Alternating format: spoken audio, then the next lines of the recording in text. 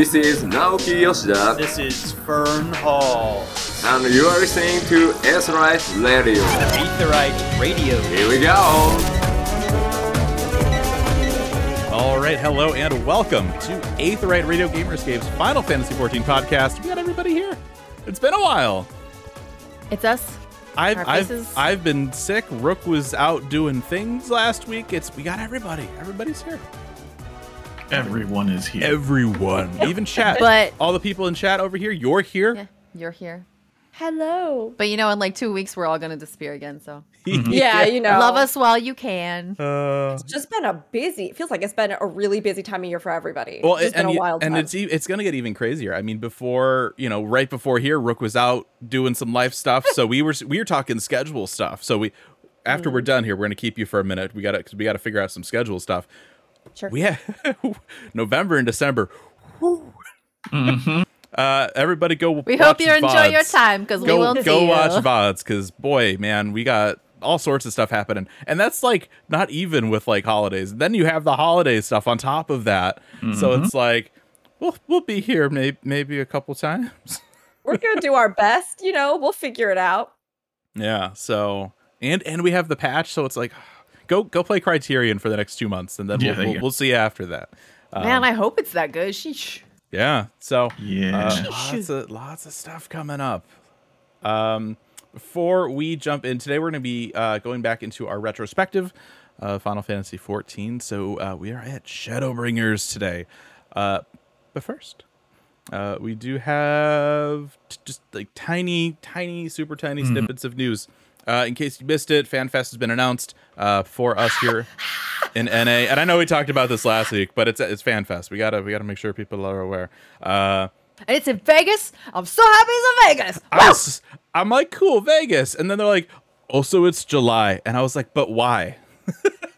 It's fine. I mean, Regardless, I'm just it's glad they're doing it.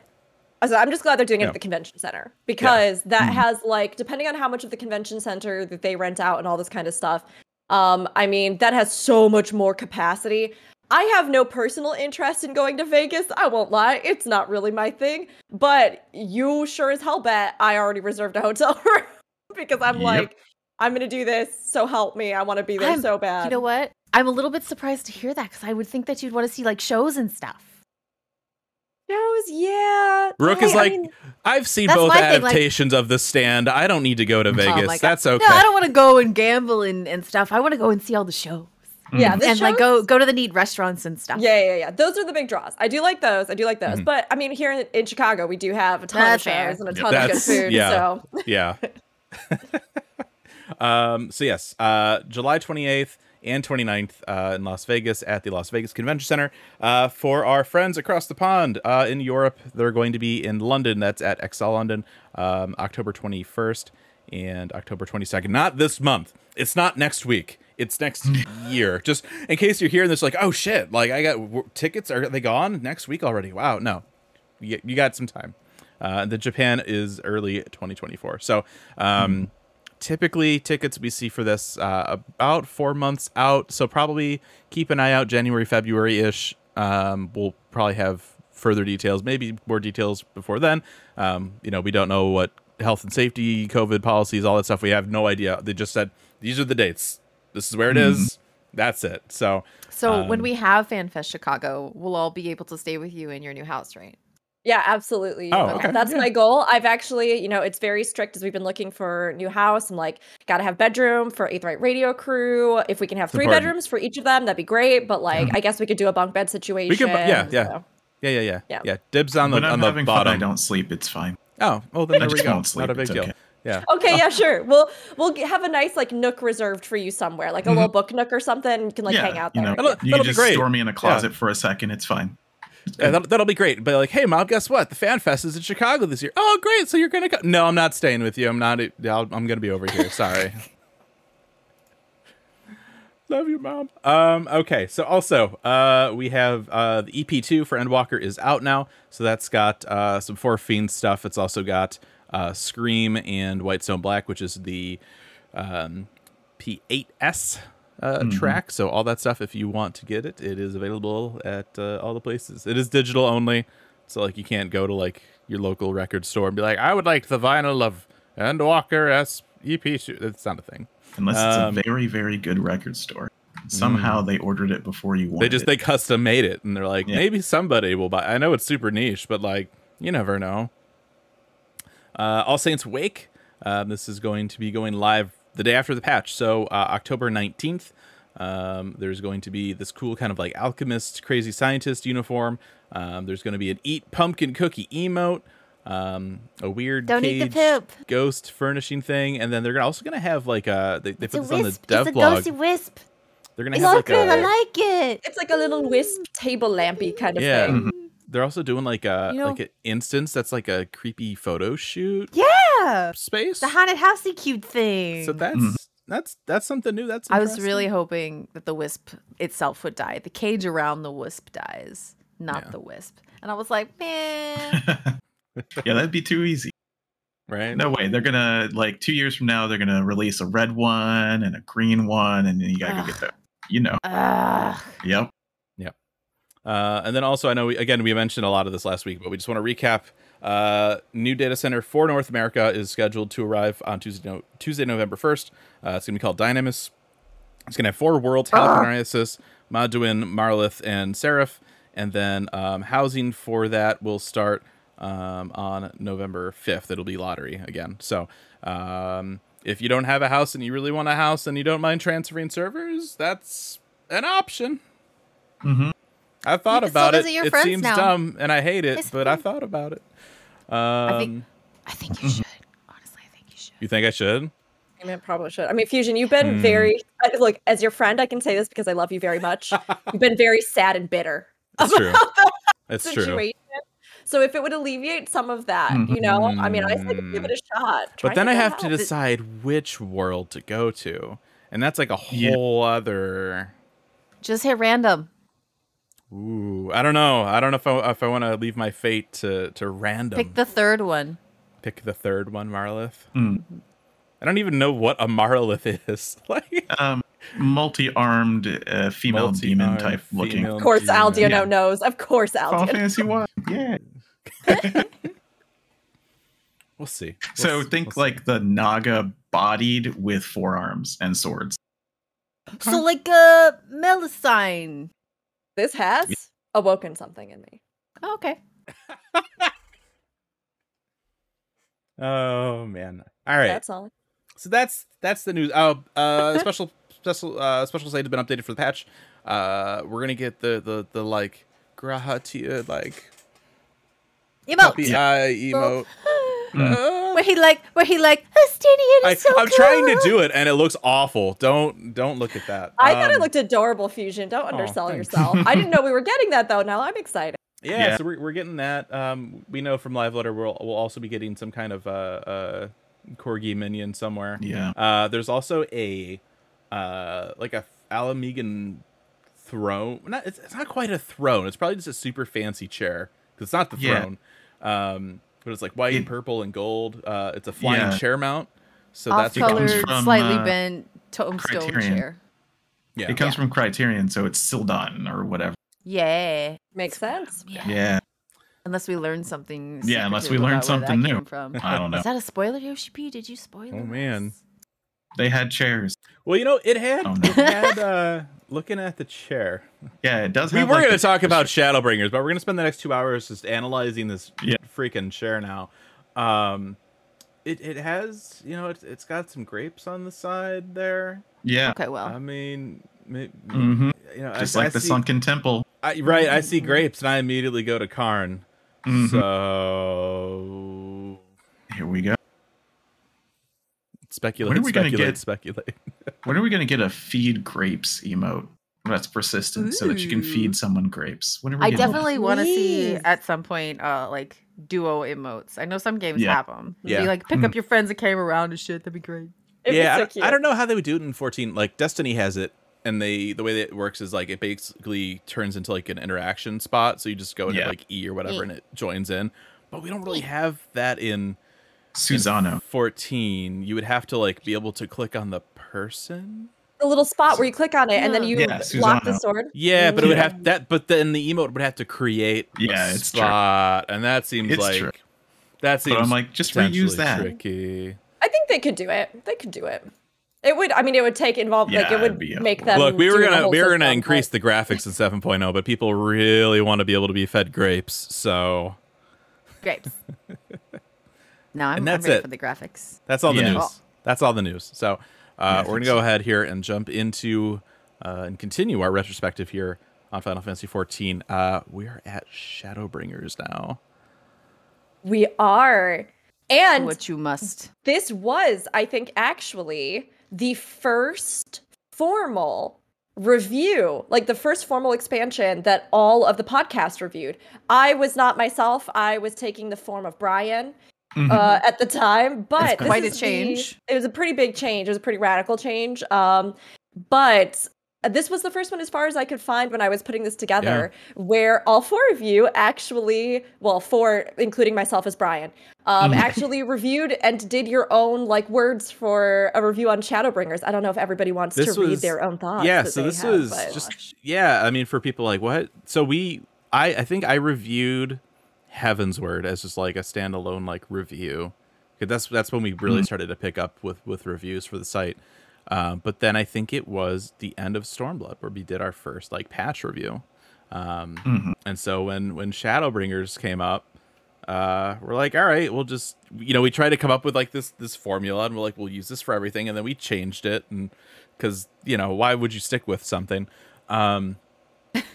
And so, yeah, this was the first time we did it. I mean, this was also for me, this was coming off Avengers Endgame. Avengers Infinity War.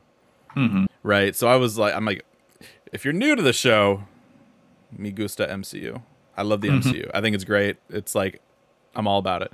So like for me, like having Shadowbringers, I ended up calling it like an Avengers level event because it's just, it brings everything together, right? Like it's just all these things that we knew, so a little bit of new stuff. And it's just like this journey. And like, that was, I was like, yeah, it's like Avengers and it's great. I think what I said was it's hard to say everything I need to say about this, but it's amazing. And I've always been a really big fan of alternate reality stories. So when they threw us like feet first into one, I was like, hell yeah! How could the world be different? This is so sweet. So I was very into it. It's very cool. Yeah, I kind of like the first a little bit. I don't know if anybody knew that at all. yeah. But I kind of like it. And Okay. really, I know that my review, the biggest part of it was the story. And I know that I said it was the best story in like 15 or 20 years with Final Fantasy's name on it. And that is targeting like 12 or 10, I would say. 11 got there eventually. It was pretty good. But like for mainstream, I think the story of Shadowbringers, when taken in context with everything else that Final Fantasy XIV has given us, was easily on par with that golden age, Like how you just switched your background, like, surprise. Oh, yeah. Yeah. Yeah. I just wanted to be here I don't know if you knew this, but he likes the first. Yeah. I This have is to actually actually the, say the landing ahead. page for the D&D game. Yeah. they're good. Yes, I actually loved what Brian said in his review about this because I actually think it summarizes so much of the entire community's feeling when this expansion dropped. Brian had said, while the story benefits from years of stories before this one, it capitalizes on those years and its characters to such perfection that it stands out as perhaps one of the greatest Final Fantasy stories to date. The story of Shadowbringers stands on par with that of a single-player Final Fantasy so much that it raises the bar for future numbered titles in the series.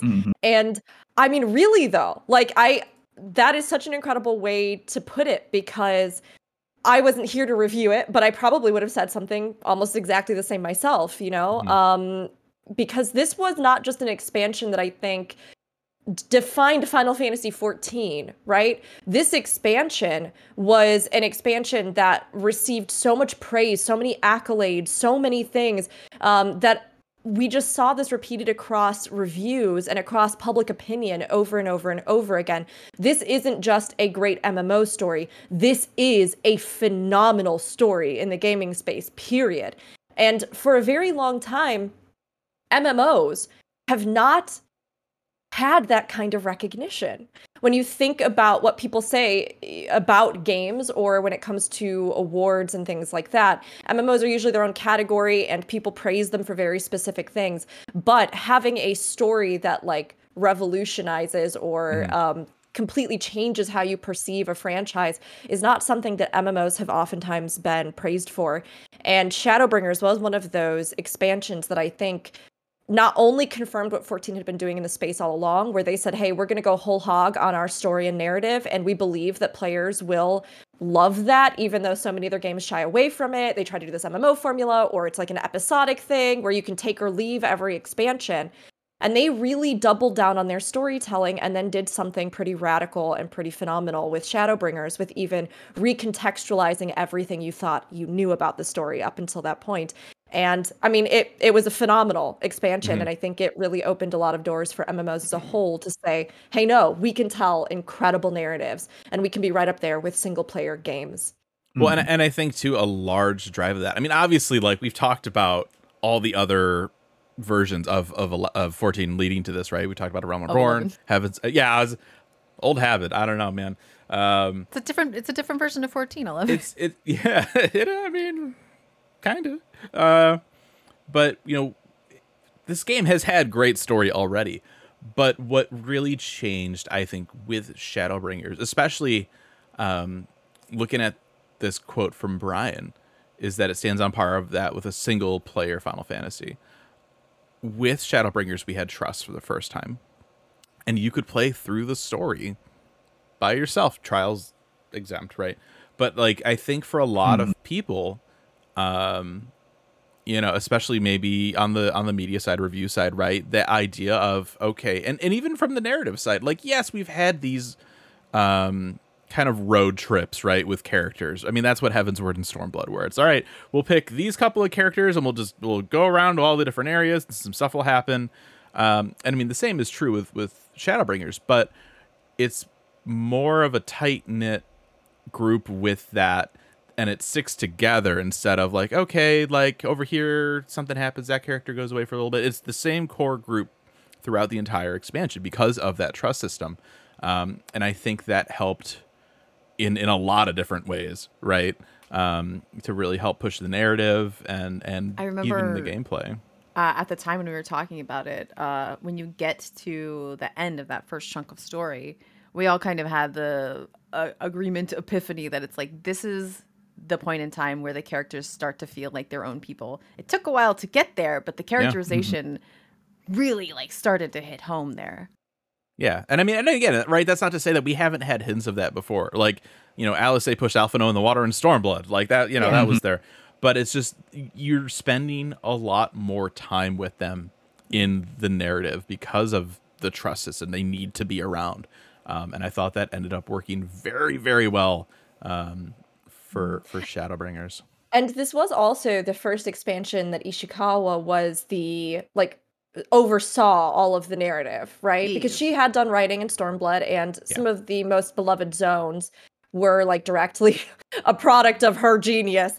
But I think a lot of what we see there really can be attributed to her and her great strengths as a writer. Not to say that the whole team does not also contribute to this, but she has such a strong push for the humanizing element of characters. She really looks for those things that resonate with you, the small details, the small emotional beats. And I think we saw that. Things that make you cry. Things that make you cry so much. But I think we really saw that start to shine in Shadowbringers. And then, of course, I mean, I love what you said about the trusts and everything, because that was a system that was introduced here that does, I think, make it feel even more tightly knit as a single story. But, I mean, the twists in Shadowbringers were phenomenal, and we'll get to that later as well. But I think it takes not only having a really phenomenally well-established world where your lore and everything is so coherent and you understand it and you've really made it something, but then I think it takes a huge amount of gall and innovation and bravery to then say, okay, what would be like the conventional way we go about this? Okay, they're all evil and that's just what it is, and then Zodiark's the big bad at the end and it's all bad. But to do this thing that essentially recontextualized the entire narrative, the entire game, that allowed them to take their own ownership over something that they had been grappling with the remnants of since 1.0, and to, I mean, have such a well-established world that they could in many ways flip it on its head in how we understood it as players, is still one of the most profound moments in storytelling I think I've ever had in an MMO. Like those last zones, oh my gosh. No, that reveal. I mean, we'll get to it. We'll get to it. So what out of all of Shadowbringers, what stands out to you the most? I mean, there's so many things, right? It's such a big question. I know. What do I remember most specifically? The first. Yeah. Okay. For some reason, the thing that comes to me the most quickly, and I don't know if this is the right answer, but the thing that comes to me the most quickly is going from thinking Emet-Selch was just a terrible villain to being like, oh my goodness, this is an interesting character. Yeah. He's such a quippy little shit, and he won't leave me alone, but I love him. He makes the story very interesting. Zanidra, I agree with you, and I'll push that even further. The level of thirst. I have never been so parched in my entire life. Oh my God. And I went, it was the same kind of journey. I was like, this man is a nincompoop and I hate anytime he's on the screen, to now, like, I have the thirst of an ocean in me, and it's good because he's at the bottom of the ocean. So I'm going to drink my whole way down, and then I'm going to end up with this weird Shakespearean idiot. And I just, not an idiot, you know, it's terms of affection. No, his character, Emet-Selch stands out for sure. Yeah, I mean, I remember, you can go back because I said it multiple times. I mean, we were introduced to Emet-Selch at the end of Stormblood, and I said I didn't like Arden in 15. I don't like him in 14 because he just felt like a weird kind of wasn't my thing. Look at that plush. Where did that plush come from? But then Shadowbringers came in, and Ishikawa took that big stinky pile of clay and sculpted it a little bit, and I was like, okay. Stinky pile of clay. Oh, there's two of them. All right. Look, where are you getting these? I get them from Etsy, the amazing fan artists that create, and then you can dress them up. This one has little booties. You can take them off his feet, and the booties have the garlic on them. So for Halloween, you're gonna put those on one of the cats, right? This one has a removable mask. That's all. Emet-Selch, I would say, was a high point for me as Definitely well. a standout. Yeah, I mean, You guys keep talking about Shadowbringers real quick. I gotta go to Etsy. I'll try and find the links. They usually do like pre-order batches. Okay. I think for me, like, Emet-Selch was a part of it, but I think it was like the Ascians in general, because for me, I love Emet-Selch. Don't get me wrong. I have just the utmost respect for that character at all, because that's a hard character to pull off, and they did it impeccably, and it kept growing. He kept growing when we see him again later on. You thought he was done. Yeah, right? And it just gets layers and layers. But for me, the Ascian of Shadowbringers that got me was Elidibus. Because, like, this whole twisting the heroes to do your bidding by inspiring them to become heroes, to be the source of the myth almost, like, that's so cool. Yeah.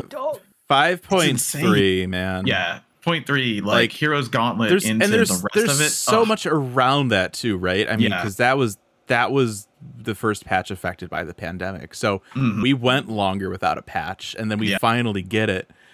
And the patch, just because like it shows up on your, you log into the game, and there's just this hand, and it just comes out, just grabs you by the throat, and it's like feelings. And I'm like, I'm not ready for this. It was, I like feeling feelings. Yeah. I love that this Squeezes game all makes the me feel tears. It was incredible. It was incredible. All the tears right out of you. I think it's so good. It's like 1 and 1A. It's just the Ascians in general, and then, the bullet points are Elidibus for me and Emet-Selch for sure. One thing I also really remember, and this is just just such a, I don't know, a random thing to recall really distinctly. But I think the moment of when you first awaken on the first, and all the light and that shot and the music and the purple trees, I felt so ridiculously enamored in that moment. Of Well, and then the one merchant shows everything. up, and it was what was it, G? Their names were with G or C or what? Yeah. It's like the same naming pattern as the guy that starts you off in A Realm Reborn. It's like really, really yes, strong. I mean, it's so I- good though. I can't believe that we haven't already talked about this fellow, but And then he dies. taking Grahatia from what he was and then making him into what he is in the first, and like thinking about what this sweet little boy has gone through. That's just so like heart shattering. It's not heartbreaking, it's heart shattering, it's heart rending. Yes. And then how they somehow wove in the Crystal Tower and Alexander into this whole narrative. I mean, something that did become a big part of this, actually, I don't even think that I had put on the outline, was the fact that this was one of the first times that they had retroactively taken a piece of content and made it mandatory for a future expansion. And, well, okay. It did not start out as mandatory, but as people discovered, and even as my partner discovered, as we played through side by side, I've talked about it before on the podcast, if you hadn't finished those quests or like turned in the last one for whatever reason, even if you had a lot of the towers unlocked, you would get different cutscenes. Yeah. And so you would have moments where, like, as we were playing side by side, that moment where you finally call out, Grahatia, I know who you are, and that whole thing, like, you haven't done Ben New the whole time, you know? Yeah. That whole moment was totally different for my partner than it was for me. And yes, and like, you can't even say you know who he is if you hadn't It's done it. weird, yeah.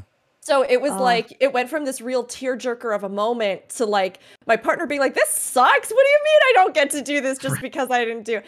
So like, obviously this led them to then reconsider down the road how they would handle integrating narratives like this. And we have seen them shift to just a more mandatory system, which was something that Shadowbringers also introduced that I hadn't really thought about until this moment. But it was so great. Like, if you had done it and you had your inklings, right? And then to see how they wove all these stories together. And I think for the first time took this big leap in Shadowbringers to make old, seemingly disconnected content an ongoing relevant part of the world. I really did appreciate that. Okay. Yeah, I think for me, I'm gonna, like, we've talked a lot about the story. Like, obviously the story is great. I think the things that I remembered the most, gameplay wise, was the machinist rework. Because like I played a lot of Machinist in Stormblood, but like also you know it had issues. I mean, it still has issues. But just the way that they changed it up for Shadowbringers, it was like a whole other job, like a whole new job, and it felt so great. I mean, that was my main for all of Shadowbringers was Machinist, so that was really cool. I think the thing that is always going to stick with me the most, though, is watching that full cinematic from the Japan I was Fan gonna Fest. say that, like, watching And that and you get listening to to this- Graha doing like the we don't even need Graha. You could remove him from the opening Okay. video, and it wouldn't affect my thoughts here. But all right. some of you will probably, if you're listening, I slipped 11 earlier. We have this shot where you come out, and it's just like the Crystal Tower, and then there's like the city, and you're like, I feel like I've seen that before. And then they have this whole panel later where it's like, yeah, it's from like that tech demo. I'm just like, Yeah, that was cute. that was awesome. The freaking Rapture tech demo, like that for me was like, that was awesome. That they were like, yeah, we're gonna like recreate this thing, and I'm like so many people like hadn't seen that, right? But then there's like that little group that's like, oh, I remember that. Like, I was big into 11. We thought this was gonna be like the next big MMO. And now it's in 14. Like, that was cool as hell. So yeah. Now the Endwalker is probably my favorite expansion. My favorite trailer is Shadowbringers. There was just it starts so much in there. The way that it starts too, and we still don't have this damn armor in the game, Yoshida. Like, where is this armor? Yes. It's the Warrior of Light walking around in the armor from the 1.0 All cinematic. the throwbacks that we have I from 1.0. remember sitting there in the front row at the Vegas Fan Fest, and he comes up and he's wearing that 1.0 armor. I lost it. I was like, what does this mean? Like, it was just, oh my God. Yeah. So. But yeah, no, it's funny that you should also bring up the trailer, because that's the next thing I wanted to bring up. And specifically, like I was saying, the Graha part where he's like narrating the, Yeah. you know, be what you must, do what you must do, et cetera, et cetera. That was just so like right to my heart. Like, this is dramatic. Shit's hitting the fan. We gotta go. Mhm. I mean, the And I loved community still quotes that, become what you must. Yeah. You Yeah. know, I Yeah. mean, it's Throw still wide the something- gates. Yes, that Mhm. has become so iconic Love in it. the whole community. It was like ripples. It Yeah. was really huge for sure.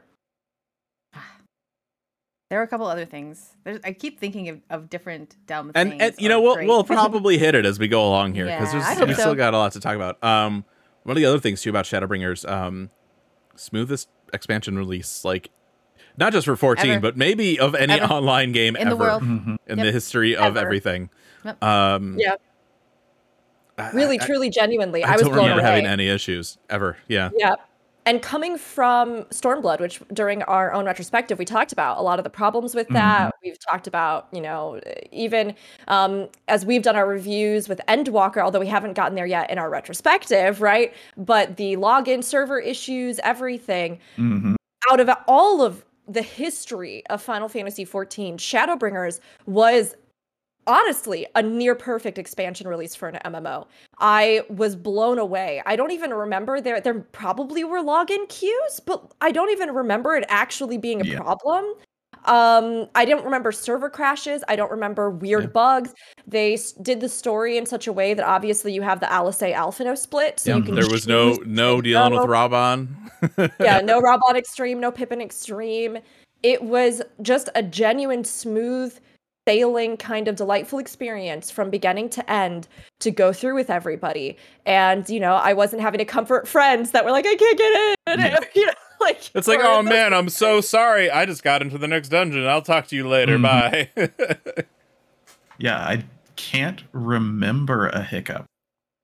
I'm trying to very, and you know, two of us are on Balmung, and I feel even like then, I don't remember. I feel like I Yeah. vaguely remember maybe like somebody tried to DDoS and maybe I got disconnected Yeah. like once, Mhm. like the entire first week. Yeah, But like Yeah. I have this memory of being like on the beach fighting something in collusion, like getting DC'd or something. I do remember I don't know why I DDoS, remember like, that. yeah, like maybe towards the end of the first week, there were some Yeah, I think DDoS so. attacks. Yeah. But even those, they handled beautifully. Like, I don't remember them disrupting things long term. You know? Why are you mad? We're having a good time. because everybody's always mad. All And They're just they didn't- jealous. They didn't have to halt sales of the game. They yeah, it wasn't I mean- too successful. Yeah, it was pretty impeccable, which is a huge testament, especially with 14, because I do think 14 doesn't even have quite as flexible a server infrastructure Right. as certain other games do at this point. So that was a real testament to their work and preparation and meticulous integration of feedback and reception from the previous expansion, you know? Yeah, it was so smooth. It was so great. And of course, with Shadowbringers, 2 new jobs. We got Gunbreaker and we got Dancer.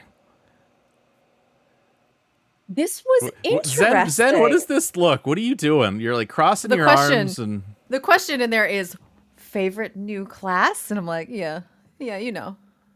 I Gunbreaker did for get you, that. obviously. Oh yeah, for sure. The one thing that it's so funny. This was actually kind of radical, these two classes. I think they've ended up being real favorites. I mean, for many, many people, Gunbreaker had that phenomenal design with the almost DPS style combo chains that people really loved. I found myself enjoying playing it even, and also because I'm a huge 8 fan, I'd been like waiting. Right. I mean, that was the thing. They're like, man, how can we get Fusion a tank? What if we just like make him use a Gunblade? yeah, And a bunch of the animations are going to be borrowed from 8. Oh man, you guys are also the raid for Shadowbringers is eaten. All right, you son of a bitch, I'm in. Let's That's go. it. And then Dancer, right? Like this is I love Dancer, and I love Dancer as it is. And Zenidra, obviously, it was your true calling. It was your true purpose. You've been waiting for this day. You were born anew this day to become the true dancer that you were meant to always be. This is so funny for me, and I don't want anybody to be like, but you know, like, how could you? I'm ready. Because these were just my emotional feelings. I have not had in a fan fest like a visceral disappointment reaction, with the exception of one time. And the one time was when they announced that Dancer would not be a healer. And I was genuinely, I was upset. Yeah. Like I had trouble the rest of that stream even feeling like excited. And it honestly surprised me even, because normally I try to be a fairly even keel person, right? I've got my passionate opinions on things and emotional responses.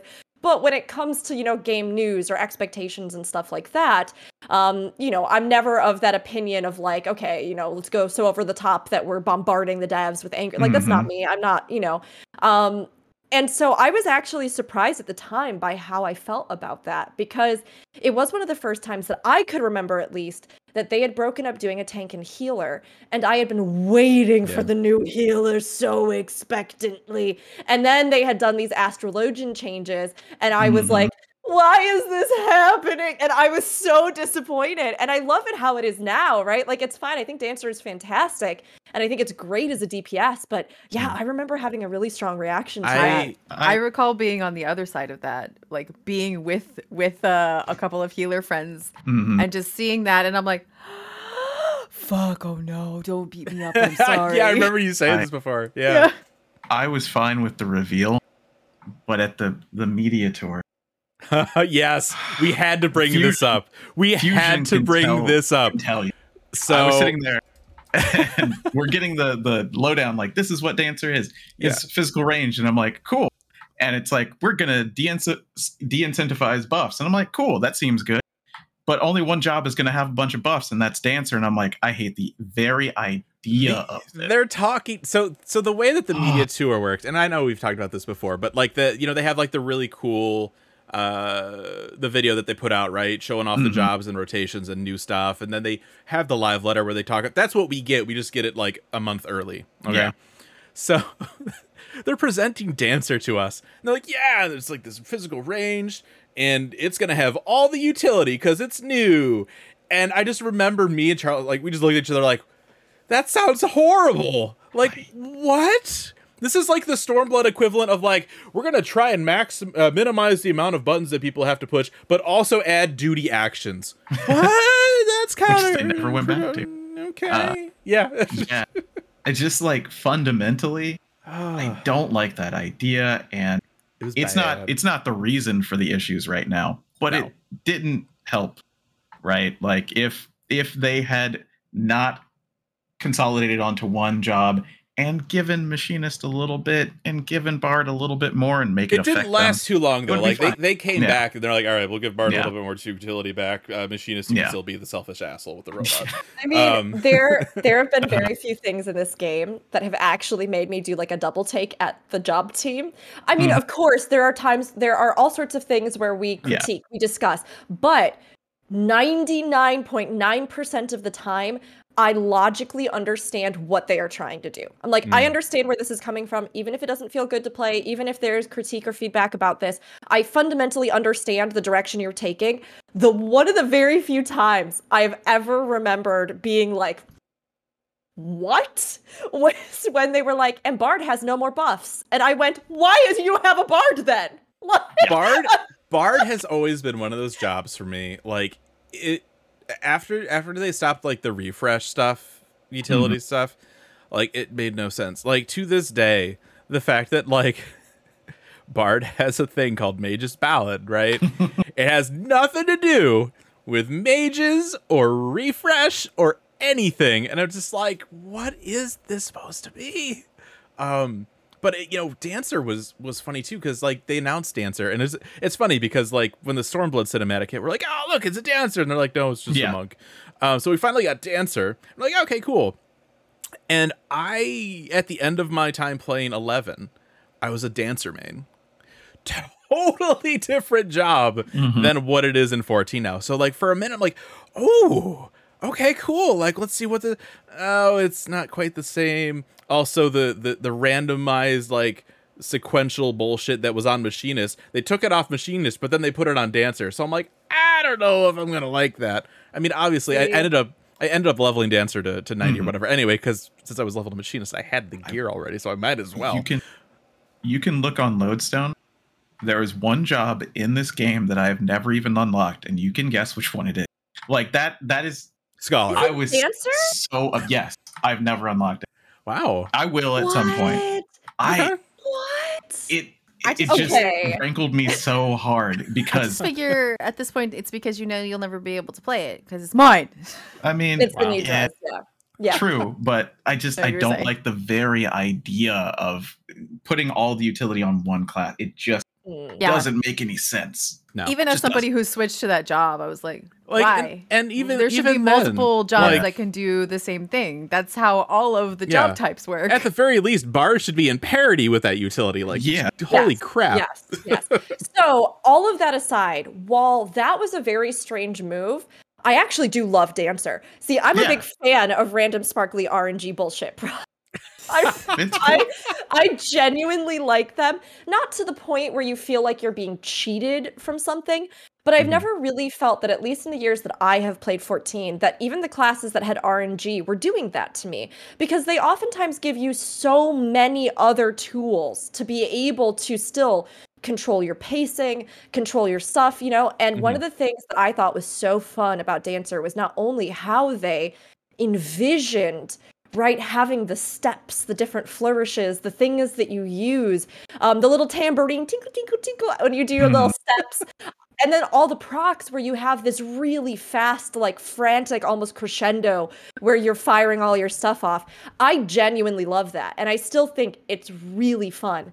How that affected other classes was different. But as we have with Dancer, I think the animations, the actual play, for me, I genuinely do love it. And I yeah, like that the job identity I think is really good with Dancer. it's hard to screw it up though because your actual attacks are dancing. So Yeah, it's not like they can be like, and you don't have your fairy anymore. What are you now? I do don't know. remember playing Dancer, and I think really as I was leveling up, I do like a lot of alliance raids and stuff with it. I remember it felt really good to AOE on Dancer. You just kind of run around and you spin around and like it was. I remember that I enjoyed that. But yeah, I mean, gosh, what else did we have with Shadowbringers? Was that when they removed the that was when they adjusted tank stance, right? I think so. There wasn't an attack stance and a Yes, I tank believe so. stance. Yes, I think you're Yeah. right. That was Shadowbringers? I feel like that was Shadowbringers. Shadowbringers. We got some gap closers as well. Tons of Yeah. gap which was really closers. nice. Which was Daphne nice to do. is the best Yeah. balance we'd ever had. Charged abilities. Even with the Charged like, abilities, yes. Yeah. That was the big thing. And yeah, it was great balance. Really, really good. even with Yeah. the weird like change as far as like Bard and Machinist losing things, it was still everybody was really better balanced. Machines was so good. We're gonna give them like this multi-tool. It's like a drill, it's an air anchor, it's a bioblaster, it's an autograph. It just that job felt so damn good. And I remember, going back to the media tour. So we've been lucky enough that both me and Aldi got to go to the media tour for the last few runs. So we're able to kind of divvy up the workload a little bit because there's a lot of stuff to try and cover in the time you have there. And bless Aldi. He's over there working his ass off. And I'm like, hey, if you could just like take care of X, Y, and Z, I'm just going to be over here playing Machinist because this thing Exactly is what happened. bananas. It was so hard going back to Stormblood, going back to like 4.5 live on the servers after playing the media tour Machinist, because I'm like, this thing sucks now. Like, I don't want reload ammunition. What is this shit? Where's my robot? Like, it was just, man, it was wild. Like, Machinist was, the rework was so good. Yeah. They Did we also... get direct hit? Oh, Or was that? Yeah. I'd have to look that up. I will.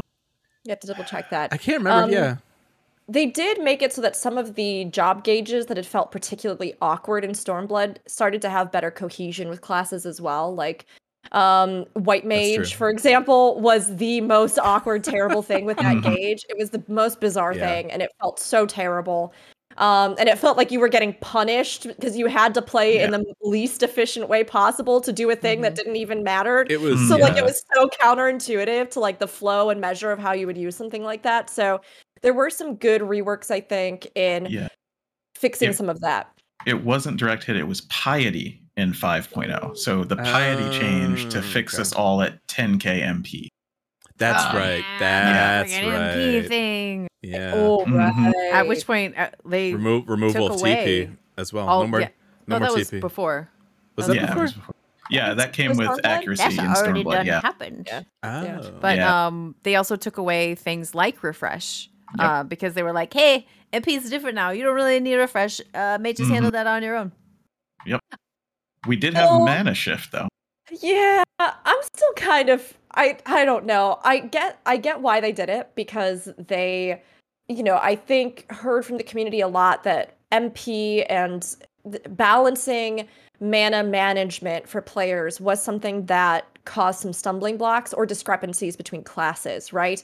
At various points with a healer, you'd have like one healer that was struggling so hard with MP, and then you'd have other healers and they were like, I've got MP forever, and then they'd just be like laughing in the distance. Yep. So I understand why they did it, but at the same time, I feel like part of even the things we were talking about with balance, right? Range of utilities, range of support, range of buffs, and possible available utility in this game. Some of the seeds of what would be happening now with our balance, as we discussed a few weeks ago, I think started with some of this. Not like it's not massively responsible, but when you start making, like you take away resources and then you start capping resources, then making it so that everybody with very little effort can maintain mana, although they would still continue to refine this and try to tweak this and make it easier and easier and easier, even into Endwalker.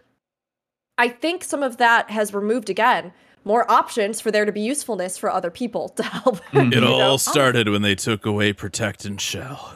Oh my god. On the flip side of things, the way that healers in like Savage raids at least had to balance their mana was difficult before. Yeah. So it was a quote unquote good change, but maybe not the change that was needed. Yeah, we lost a lot of the role actions in Shadowbringer.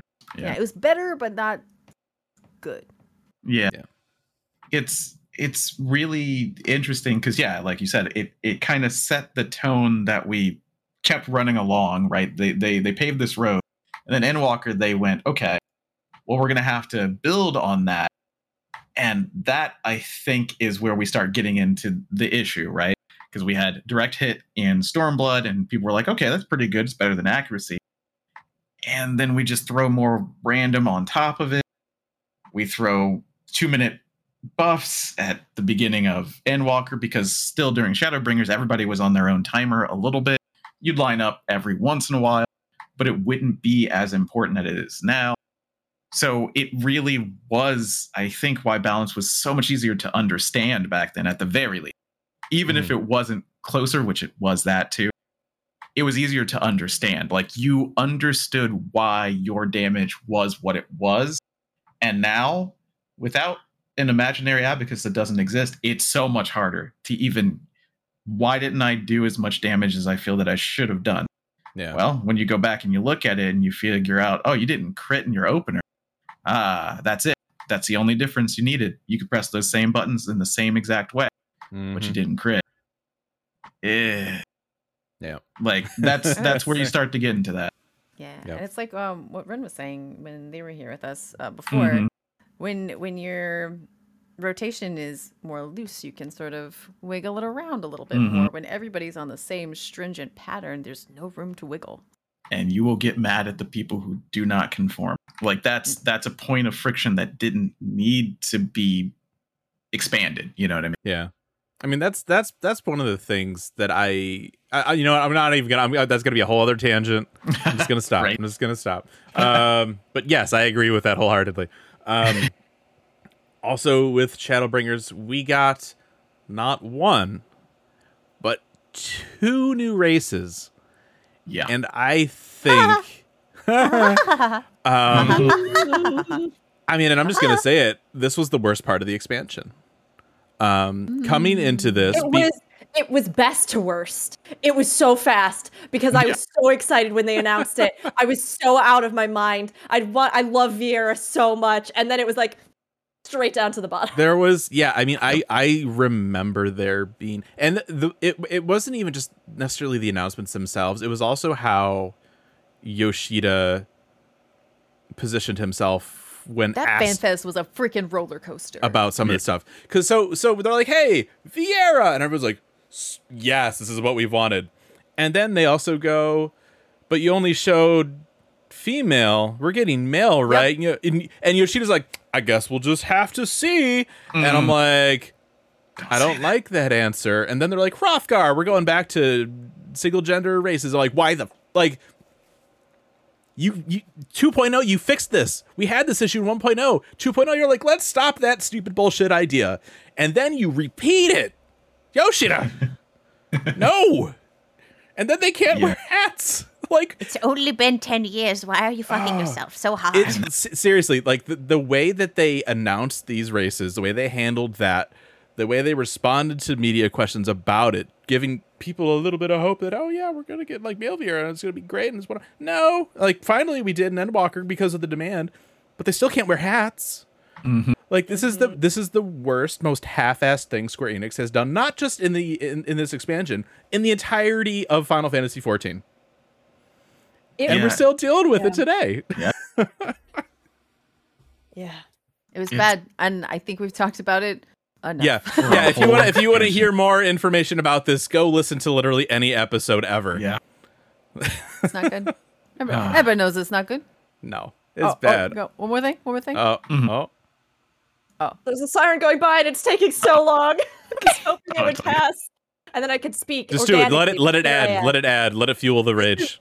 This is the Vieira rage siren. No, I do want to say all of this. For all that we have critiqued, and again, yes, please refer to any of the past episodes ever since this happened, because we have probably talked about it at least once on each and every one of those casts. So I won't dive directly into that. But one thing I will say is that for all that there were massive issues with Vieira and Hrothgar, I do think that one of the things that I have loved from it is not only that I do genuinely love those races, but that the like facial textures, the facial structures, the even cosmetic options, the hairstyles that they do have for them that are unique, all of those I genuinely think are beautiful. Like, and so much better even than the base races that we have in the game, Very true as an Elezen player, yep. Yes, like I genuinely love that. And it does give me great hope for them finishing out these races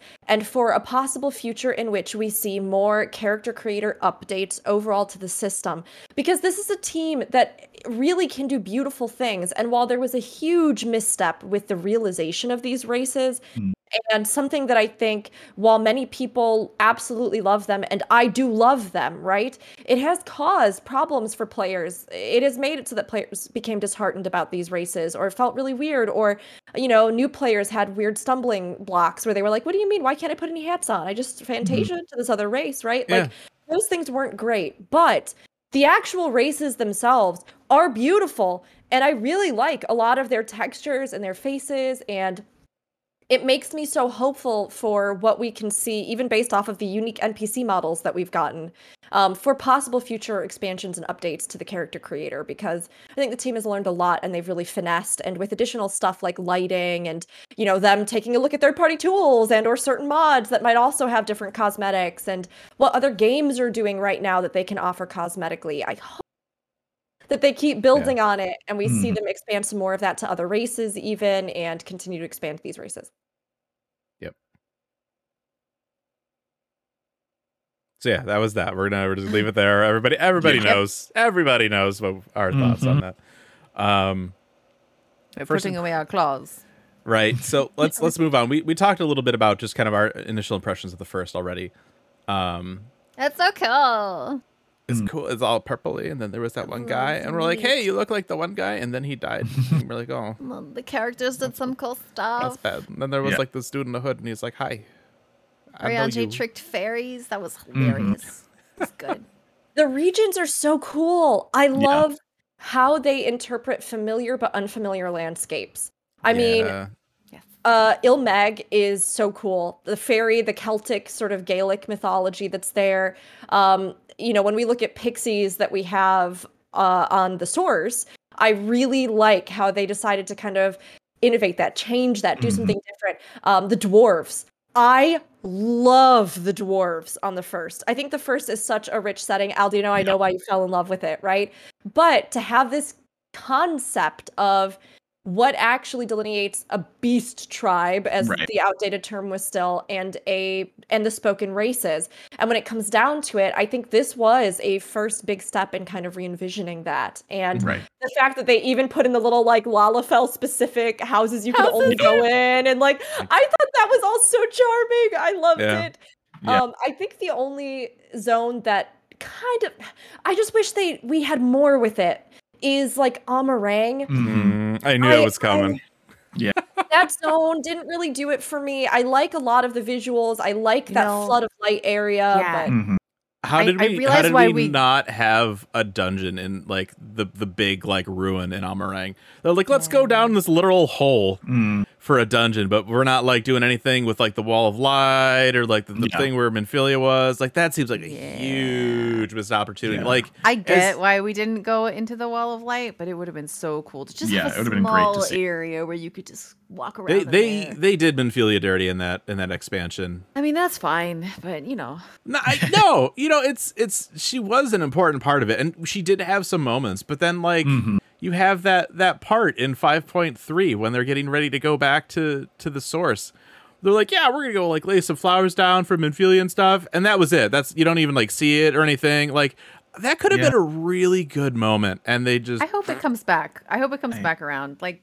Okay. I'll live without it, but yeah, it would have been nice to have seen. And like I said, I hope they come back around to it when we see Reen again, because it's not like she's just going on a shelf for forever. Yeah, they'll be back. They locked a Catboy in a tower. He did not go on a shelf for forever. Reen is going to come back, so I just kind of hope that they throw back to that, and they didn't fill it in so that they had a little wiggle room. I mean the history of Minfilia's on the first is so just impactful, and how many were there? Sad. How many died? Right before Yulmore gave up, how many died? Right, we don't actually know the number because they died young, and it had been about 100 years. So like that is some bleak, interesting world building that they could use to show Minfilia. I think they could do a really cool side quest series with that. And explore that. I think that would be really cool. I agree. The Sin Eaters too. We haven't even talked about Sin Eaters and Sin Eater aesthetic with the first. Oh no! I mean, Tesleen. I'm so sorry. No. Well, Tesleen. But the thing that I should have thought of, the thing that stuck with me the most from Shadowbringers. I'm so sorry to interrupt you. No, go. When you beat the first Sin Eater and you go outside and you see all these people who've never seen the night sky, seeing it for the first time ever, that was just so chilling in just an amazing way. Yeah, the skybox stuff that they did in Shadowbringers was a massive step forward for their technology and immersion. We saw it come back in Endwalker, and it really, really does. You're right, Zed. I'm so glad you brought that up. It hits you. And I mean, we also saw a whole new wave of inspiration with things like the Sin Eater aesthetic from, everybody doing their Sin Eater AU, like, on everything. And I think that also recontextualized the Void Sense and everything that we kind of see with their distinctive styling later on down the road. Now, as we get even more into it post Endwalker, I really loved seeing that. And that still just stands out to me on the first. That formula with like uncovering the Light Wardens and the consumption of their power, and that point when you reach your breaking point, and the stuff that they did with the special effects for like Tesleen's transformation and all of that kind of stuff. That all is such a huge part of the first to me. And I feel like the way that they explored, just like you pointed out, Alduno, that bleak setting, a world in which the end has already come. And then we get with Endwalker, right? A world that's about to end, and you almost know more about the stakes and everything else. Right. And then we get with everything that looks like moving on, a world that is so far gone, there is no saving it. And I love this progression and this examination and this subversion of what we expect from a hero trope, right? There are places where maybe we were too late, or places where we were just in the nick of time, and I think that is such a cool thing to explore, and it feels so tied to the first for me as well. Yeah, it makes me think, because we've done the first, like we've gone through the expansion, and then you look at Endwalker and you look at how the source dealt with despair, and it makes me think, and I would love to know, what the dev team's thoughts are on that. If despair came to the first, would it matter? Like, those people have gone through so much. Would it be a whole different type of scenario? You know what I mean? Especially now after the night is back. To me, the people of the first are the most resilient that we've ever seen. Period. Yeah. There's no one who embodies the spirit of the ancients more than the first, I think. And that's one of the reasons why I love it. Like, yes. You're gonna make me cry right now. Right. It's just, they had nothing. And they were lost, and they were going to just be merged in, right? But they kept going. And it's crazy to think that. And, you look at Eorzea and you go, yeah, some of those places would be fine, but some of those places, that's the first time they've encountered something like this, and the first is just hardened to all that. And even with that, they are hardened, but we basically gave them hope again, too. Yes, so now that they got, it's like they got that little taste, they're not letting go of that anytime soon. Again. Yeah, I think. Yeah, and Ozma brings up a good point in chat, which is that definitely the Crystarium feels that. I mean, of course, there are different areas where I think they have processed it, but I agree with you in that they are not. Even I think the people of Yulmore, with the exception of perhaps those who are gathered outside the city, even the people of Yulmore, right? They have almost shirked despair in favor of gluttony and these other, these other things, indulgence. Fuck it, we gonna die anyway. Yeah, exactly. Yeah. They were hedonists, Yeah, and it's also pursuit of pleasure. Yeah, it's also partially why I get so mad anytime Grahati is like, I'm like nothing, but exactly. I'm like, you just, I don't know, brought a whole world back from the brink and traveled through time and tried to save our world and save us and everybody else. Like, you shut your beautiful little mouth. He took so much on. He does all this stuff for the place where he's from, and he almost accidentally ends up in this other place. And it's like, well, I guess I can help them too. And just like, little boy, you're so good. You're so good. Yeah, bringing the hope to them. Because, it was the hope from the people who were left on the source that transported to the first and kickstarted them because of the Crystal Tower, So. Yeah. It's like, well, I got this big tower here, not really using all of it. It's kind of decorative. You can have pieces of it to like build a city for yourself. That's fine. Yeah. Little boy. It's amazing. One of the things too I wanted to mention, we talked about the tech behind, the skybox and changing it from nighttime to nighttime and then daytime and stuff. That was also a real big aid to them with their cinematics team doing cutscenes, because right now in the game you can go do a cutscene or whatever and it'll just play like whatever time of day it is. So like, wow, this cutscene maybe doesn't look that great at 11 p.m. when it's dark outside. But with Shadowbringers, because the way that it was written, all of the major MSQ stuff, they knew what that skybox would be, they knew what the lighting would be, and they could plan accordingly. And I think that also kind of helped. Yeah, with their storytelling and that. Segueing off of that, like how I brought that in. Whoosh, hey, you like something in this like a lot, right? What's that thing? There's some good stuff in here. The Amaurot reveal. I love Square Enix. I love the team that's working on this game. I don't think they're ever gonna top this for me. Like this is like my number one favorite thing in 14 is when you do the little mazy bits through the things, and then you come out and it's just like, hey, here's a whole ass city, and it's where the ancients used to live, and you're like, what? It blew my mind. Also, I think, go ahead. It's a freaking memory that someone who was sad that all of their friends and family were gone created. The whole just out of his butt. It's why, like, the idea that you're like, oh, maybe we'll get a little look at like Emmett Selk and what's going on there, and it's just like this entire underwater city, and then you go through it and you get a little hit, taste of like what their civilization was, and then you go Let me through. tell you about my best friend. And then you do the dungeon, and it's the final days of Amarot, and it's just like kicking you in the butt the whole time while slapping you in the face and making you feel feelings. And then you fight Hades, and then when it's all said and done, you're on this you're like on the roof of this tall building, and you look around, and it's all ruins. Yep. And it's just like, oh. Yep. It literally destroyed the ending of Stormblood. Just completely. Oh my God. And, Endwalker, depending on how you feel about everything up to it, builds on top of that. Now, it depends on, who you are.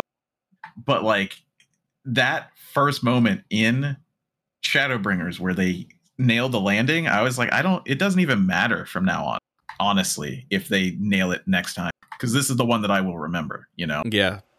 I mean, it's this, and and we kind of mentioned this a little bit earlier. I think for me, Endwalker was okay. Like, it had some okay moments. It had some things I didn't agree with, which is fine.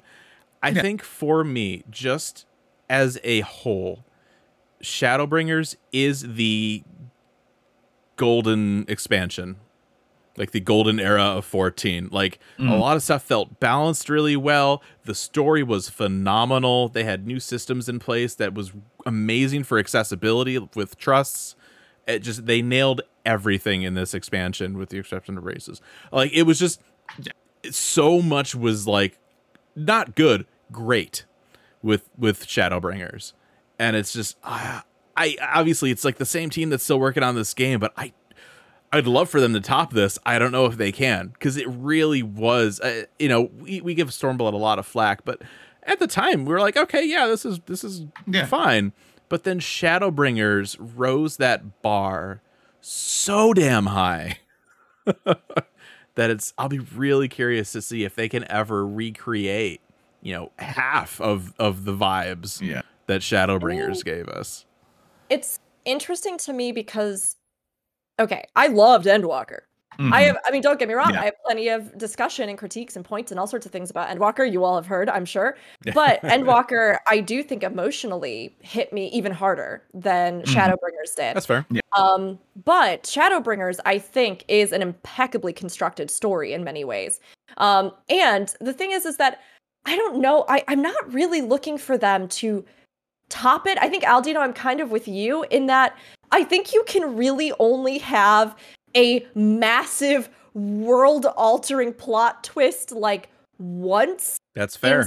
In such a way that the novelty, the surprise, the expectation, everything, right? Like, even if they have amazing twists for us down the road, which I'm sure they will, nothing will beat that first time that you feel the whole world flip on its head. And that was definitely this zone.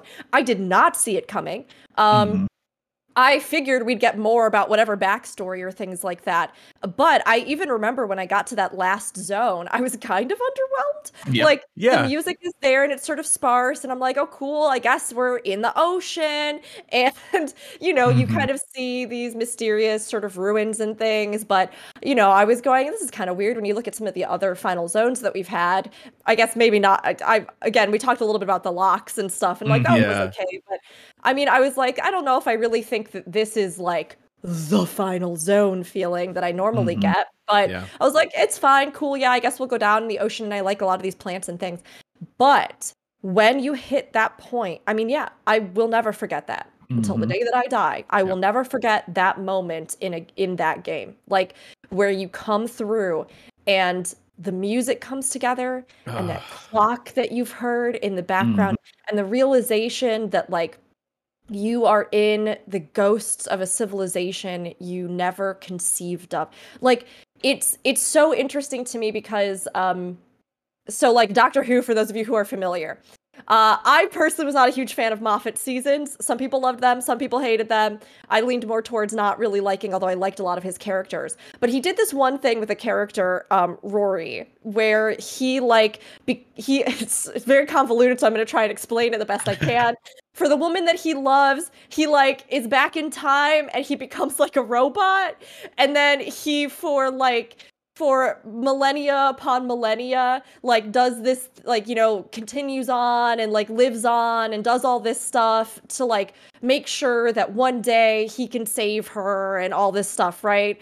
And it felt very reminiscent to that to me. And the community around Doctor Who largely praised him as a character because of this. Like, can you believe, like, he weathered millennia upon a millennia trying to fight for this woman that he loves and, like, you know, suffering all these horrible things and, like, putting himself back together. And I had this moment with Emmett Selk where I'd already come to really love him. But it's incredible to me, that fine line between the hero and the villain, right? And it's not always pulled off super well and super convincingly. But for me with him, there are a lot of truly unforgivable things that he did. But when you think about the fact that for his people, he was the hero that continued on to fight for them, that it took a sense of unshakable resolve that eventually became, I think, the only thing he had left. That for all of his flippant behavior and all these other things, you walk amidst a recreation. And he's claiming that he did it to like set the stage for his big dramatic thing and all this stuff, right? But in reality, I mean, it's like he's trapped in his own memories. He's trapped in the thing. He's holding on however he can to his grief, what he's lost, to try and bring it back no matter what. And like, oh my God, that whole area is just so absolutely incredible. It's immersive, emotional storytelling. When we start learning our own connections to it, it's just even more brilliant. When you think about the sheer power at his disposal, it's so impressive. When you meet these characters that eventually, when we look now at Endwalker and, you know, Hythlodaeus and everything else, and you realize that you yourself, in a sense, were once a part of this world, it is just, it's unbelievable. Yeah. I mean, it's unbelievable. They do such a thorough job of making it very apparent how he feels about what he's been doing all of this time, what his reasons are. I like to think that anyway. It's they make you not hate him for it. They make you not hate him for wanting to get rid of you, and that's hard. It's wild, right? Yeah. I mean, I had like that. They make you understand his view. He's living in his house and we are all ants and he doesn't want ants in his house. He wants a clean house. Get rid of us. And you understand it. Yeah. You can appreciate it in kind of a twisted way.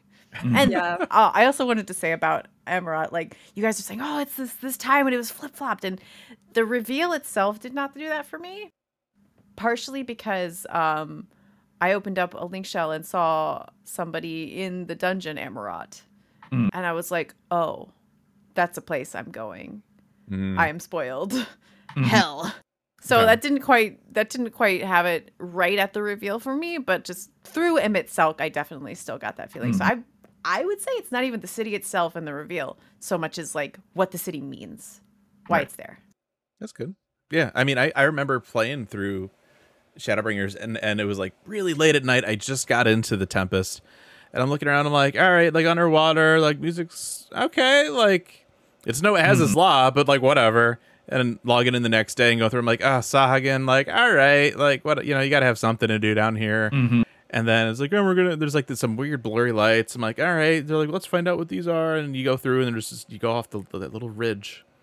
And people, a lot of people described it as Shadowbringers went full Kingdom Hearts. But I disagree. But that's it's a modern city. That's going full Kingdom Hearts apparently. Yeah. Can I really nerdy for a second? Okay. Just now? Okay, but only if you do it in the correct nerd voice. No, I can't. Woman who has two Emmett Selk plushies is just now getting nerdy. Let me break it down for you guys, okay? Okay. So I've mentioned this before, and it's one of my favorite things ever, and I honestly think it's one of the reasons that I love Emmett Selk so much. So, Shakespeare, The Tempest. Yes. In Shakespeare, The Tempest, we have a man who has lost everything, who is a sorcerer, right? And he gets exiled to this island. And on the island, he weaves these spells, these magics, these festivities. And one of the only people, he's also kind of racist. I'm just gonna honest, like the Tempest has some problems, but all of that aside, I mean, I think actually it kind of encapsulates even things with Emmett Selk, Yeah, right? it does, yeah. which is kind of staggering. Like, he's not a good man. He like menaces and attacks this like native guy on the island, and he hates him and he's really terrible to him, Caliban. And at the same time, though, he makes these pacts with spirits, and his daughter that was exiled to the island with him, he obviously cares very deeply for. And although he has, like, you know, been sent to this island in disgrace and he's like concocting his evil revenge, right? He eventually, like, some sailors get shipwrecked on the island. His daughter falls in love with one of them, and he realizes ultimately that his daughter's happiness and future is more important to him than his own machinations for revenge. And he is old, and he's like reaching the end of his life, and he is looking back. And one of my absolute favorite pieces from this play is the final soliloquy, which he does typically with everyone else gone, alone, directly addressing the audience, because he is acknowledging them and the role that they've played in it. And if I can get really nerdy, I really want to read it. It's not long. Just now you're getting nerdy? After already asking to be nerdy, you're getting nerdier? Well, this is like Inception. It's like nerdy and nerdy and nerdy. Like, how? This means so much to me because they actually, in a short story with Emmett Selk, have him quote this. And I performed this role in a gender-bent version. And to this day, it is still a soliloquy that like makes me tear up, because the idea was that it was also possibly Shakespeare himself, because this was the last play that he wrote, acknowledging that he himself would soon be leaving the stage and that he would die. And those final moments with him, where you have the whole like Ardbert thing and everything that leads up into it, and then he has this moment where, you know, you're standing in the ruins of the city and he has finally made peace and been set free, I feel like is almost beat by beat an actual evocation of this soliloquy. So if you all don't mind, can I read it really fast? Go for it. Full nerd. Let's go. So he says, "Now my charms are all overthrown, and what strength I have's mine own, which is most faint. Now 'tis true, I must be here confined by you or sent to Naples." He's been confronted essentially with, like, he's saying like, I either, like, the play goes on or the lights go down and you all leave, is essentially kind of the idea here, the translation. And theoretically, he's sort of saying, you know, if you don't leave, I will be stuck here forever. Like, if you don't say farewell and if we don't end this, I will be stuck here forever. Otherwise, if you do leave, theoretically, my story finds peace and resolution, right? Okay, so he says, "I must be here confined by you or sent to Naples. Let me not, since I have my dukedom got and pardoned the deceiver, dwell in this bare island by your spell, but release me from my bands with the help of your good hands. Gentle breath of yours my sails must fill, or else my project fails, which was to please. Now I want spirits to enforce, art to enchant, and my ending is despair, unless I be relieved by prayer, which pierces so that it assaults mercy itself and frees all faults. As you from crimes would pardoned be, let your indulgence set me free." And but when you think, like, honestly, it's so beautiful. Sorry, everybody. Like, I honestly get so emotional about it, because it is that moment with him, and they quote these words with him later as well, that Prospero, in his final moments before his life ends, acknowledges that he himself was flawed, and that he himself did so many things so wrong in his life. He begs your mercy. He begs that you let it end, and that through that he might find some kind of reconciliation, be freed from the things that have imprisoned him and that have made it so that he couldn't let go of his life. He couldn't let go of vengeance. And that through that he finds his own peace and resolution. And I think the way that 14 sometimes does things that have been memorialized as some of the most phenomenal literature in the world, and playwriting that the world has ever seen, right? There's a reason Shakespeare is so powerful. But the way that 14 draws on other sources and then layers them in and creates this narrative that is timeless is phenomenal. To hear those words echoed through this expansion, through Emmett Selk as a character, there's so much you can dive into. It made that moment, and that, I don't know, the whole parallel, The Tempest itself is a reference to these plays and to this play itself. And I just think that there is something to me that hit me so extra hard at the ending because of the very purposeful way that they built this moment. I mean, you could delve into it so deeply. I mean, in speaking of spirits that he made his cloak out of, the other Ascians that were keeping him there, was he begging them for their indulgence? Like, it's just, and even you can go insane. Yeah, I mean, and on the other side of that think too, about the Hades fight. They're literally in his cloak. Yeah. I mean, there's so many. We have all the Shakespeare ties too, but then there's also all the ties and references to like Utopia. Yeah. Right. Utopia it's that as well. idea of like, I think that like, right. In if I was like writing this thing, I would think that a lot of the names of these areas and stuff would have come from Emmett Selk's mind. Right. The idea of this was my world. It was perfect. Right. And I just, they draw a lot of good literary things just from all over for this. And it just worked so well. I mean, again, right. We see Solace at the end of Stormblood, and like, this guy, whatever, like, this is lame. But then like, as Shadowbringers progresses, you're like, all right, he's kind of interesting. And then at the end, I just want to wrap an arm around him and go, oh, buddy. Like, it's, to be able to pull that off successfully is incredible. I wish they could have done that with Xenos and Endwalker for me, because Shadowbringers just they took a character I was like and it just like, he's one of the best characters in the game now. But yeah, but that's base 5.0. We also had with the expansion, we had Ishgardian Restoration. They revamped Diadem again. Again for the third time.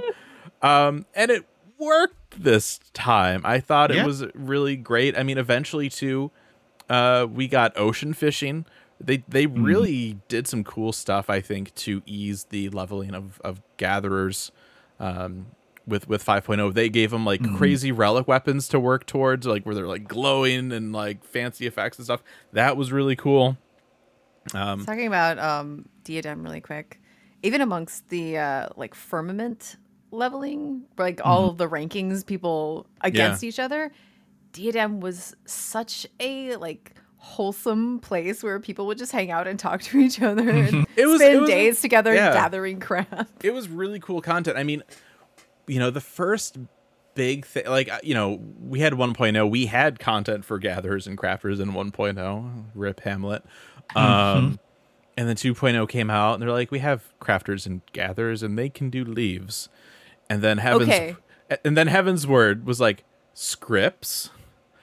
And it's like, oh, okay, so a little bit more. And then in Shadowbringers, it's like, here's like this really cool stuff just for you guys. We're giving you relic weapons to work towards. And so I thought that was really cool. I loved the way they implemented it. I liked that Diadem felt like maybe it was finally something stable.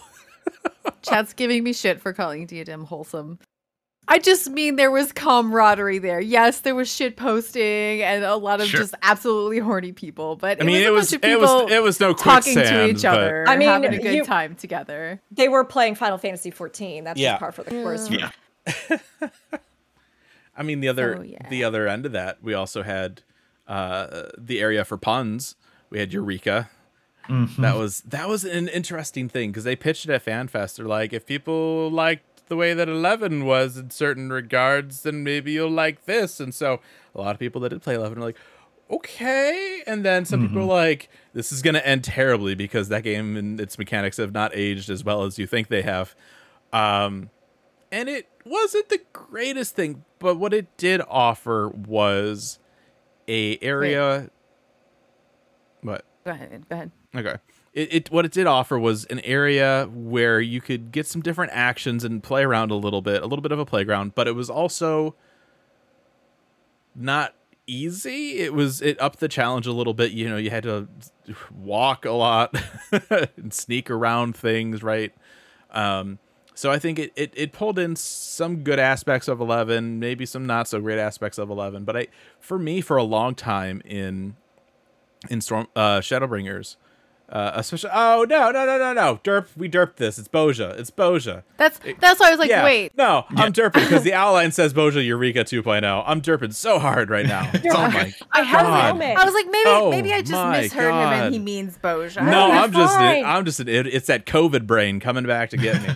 No, but it's a good foundation for talking about Bozja because it's the better Eureka. It is the better Eureka, and I mean, and it's the same. It's going to end up being a very similar conversation that I was already having towards the end of this expansion, right in the patch cycle. That's almost all I was doing. I would log in and I would just do that content, and you know, after actual Eureka and like getting like 3 relics done, be like, oh my god, this is terrible. Why would I ever do? I ended up getting like 5 or 6 out of Bozja. Like, what the hell is wrong with me? What is funny to me though is that while Bozja, and I remember I was actually a part of the team at this point because I remember us talking about Bozja live in one of our reviews with the content, and for all that, I absolutely agree. There were a lot of incredibly clear-cut improvements in the formula from Eureka. Many things that they addressed, many things that they went through and fixed.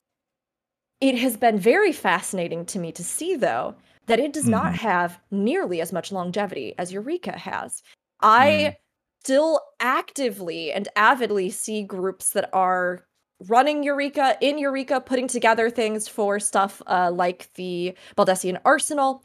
And Bozja, in comparison, I feel like I even played it less. I don't know. I did not quite hook into it as much, although I really love a lot of the changes. I love a lot of the things, those solo duels, the fates, so many other things.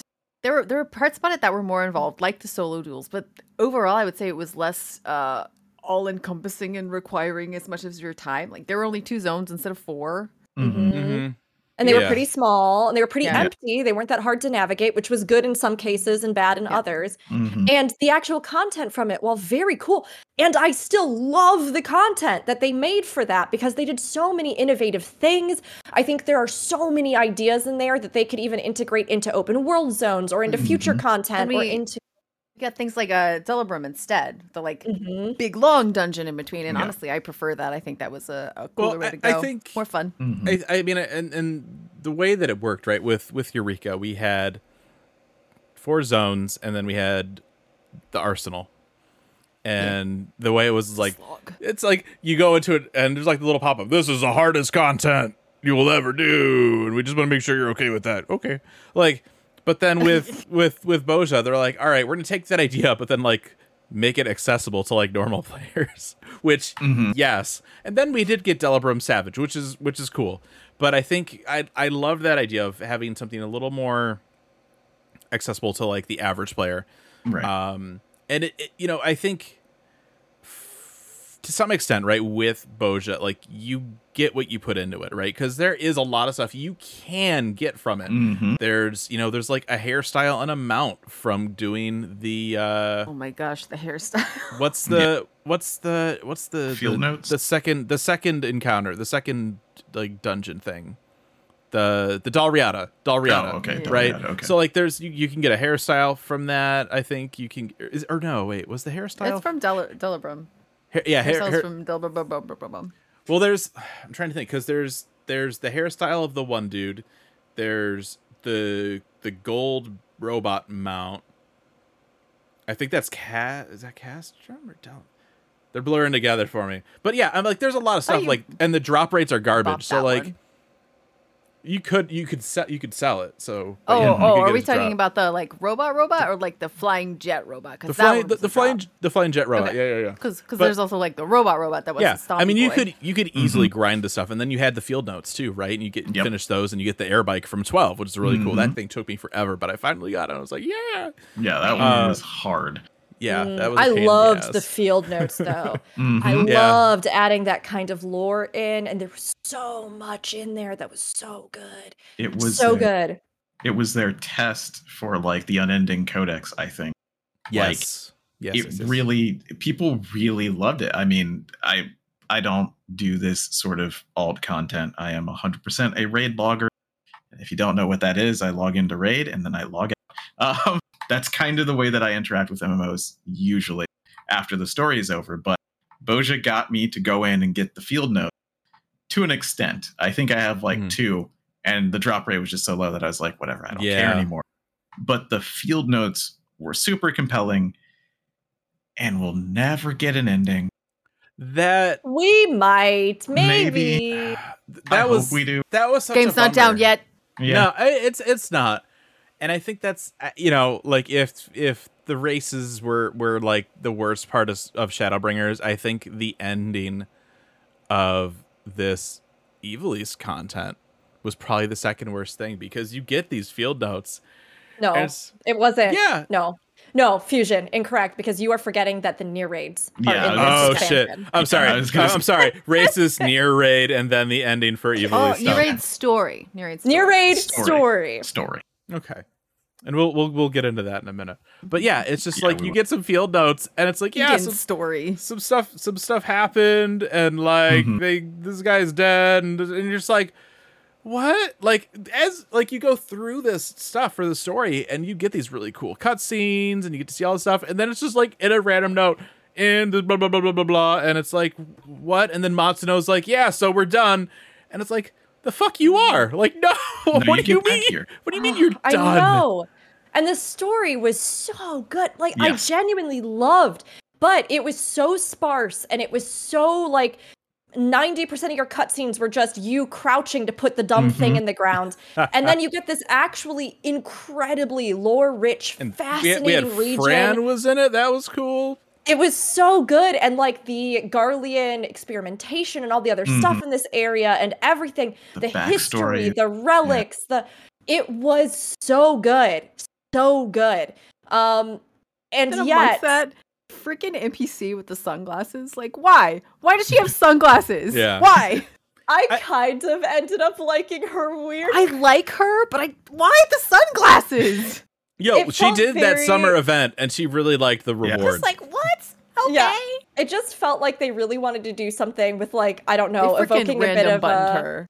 Yeah, random button, or like evoking modern Japanese like pop culture for teen kind of thing. I've got like that kind of sense from it. I don't really know like 100%. I mean, I am bitter still that we didn't actually get to see a Femme Hrothgar be the queen, which she should have been, and that they made the hot Femru once again the villain.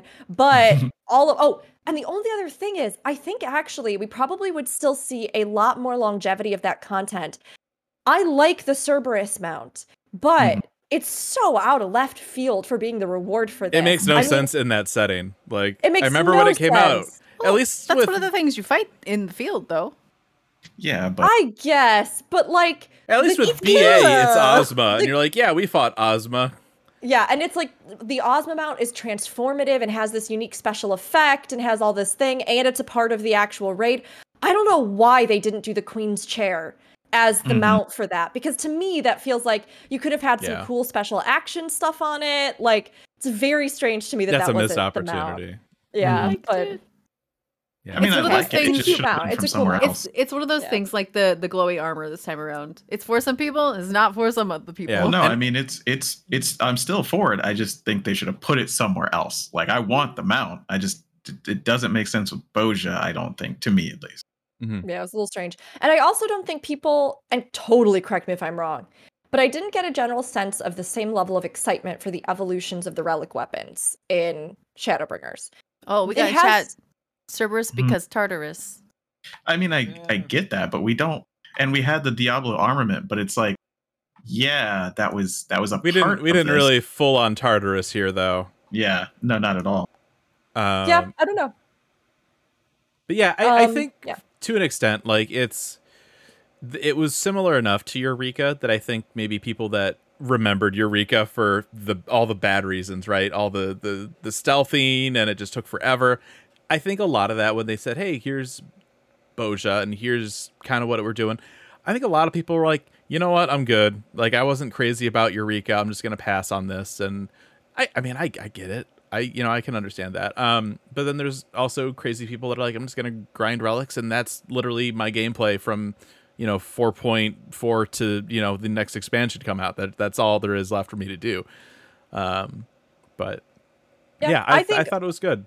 I loved it, and we had the quest leading up to it too, with like the actual Boja Citadel incident. Like that was coming in fourth place. Worst thing about Shadowbringers, the golden expansion pack.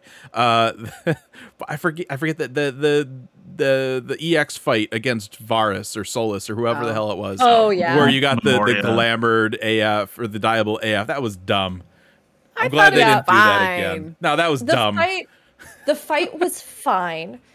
In the sense that I think, especially if you had a static and things, it was very handily learnable and repeatable. Sure. But I do think that long term, it was not a good move for the Diable artifact set because, like, oh my God, trying to get a group to do that now, it's nearly impossible. Yeah. And as we saw with the shift to Endwalker, putting that Diable version in like a tier thing that's just readily accessible. They heard us and they're like, all right, just have it. And that felt so much better. So good.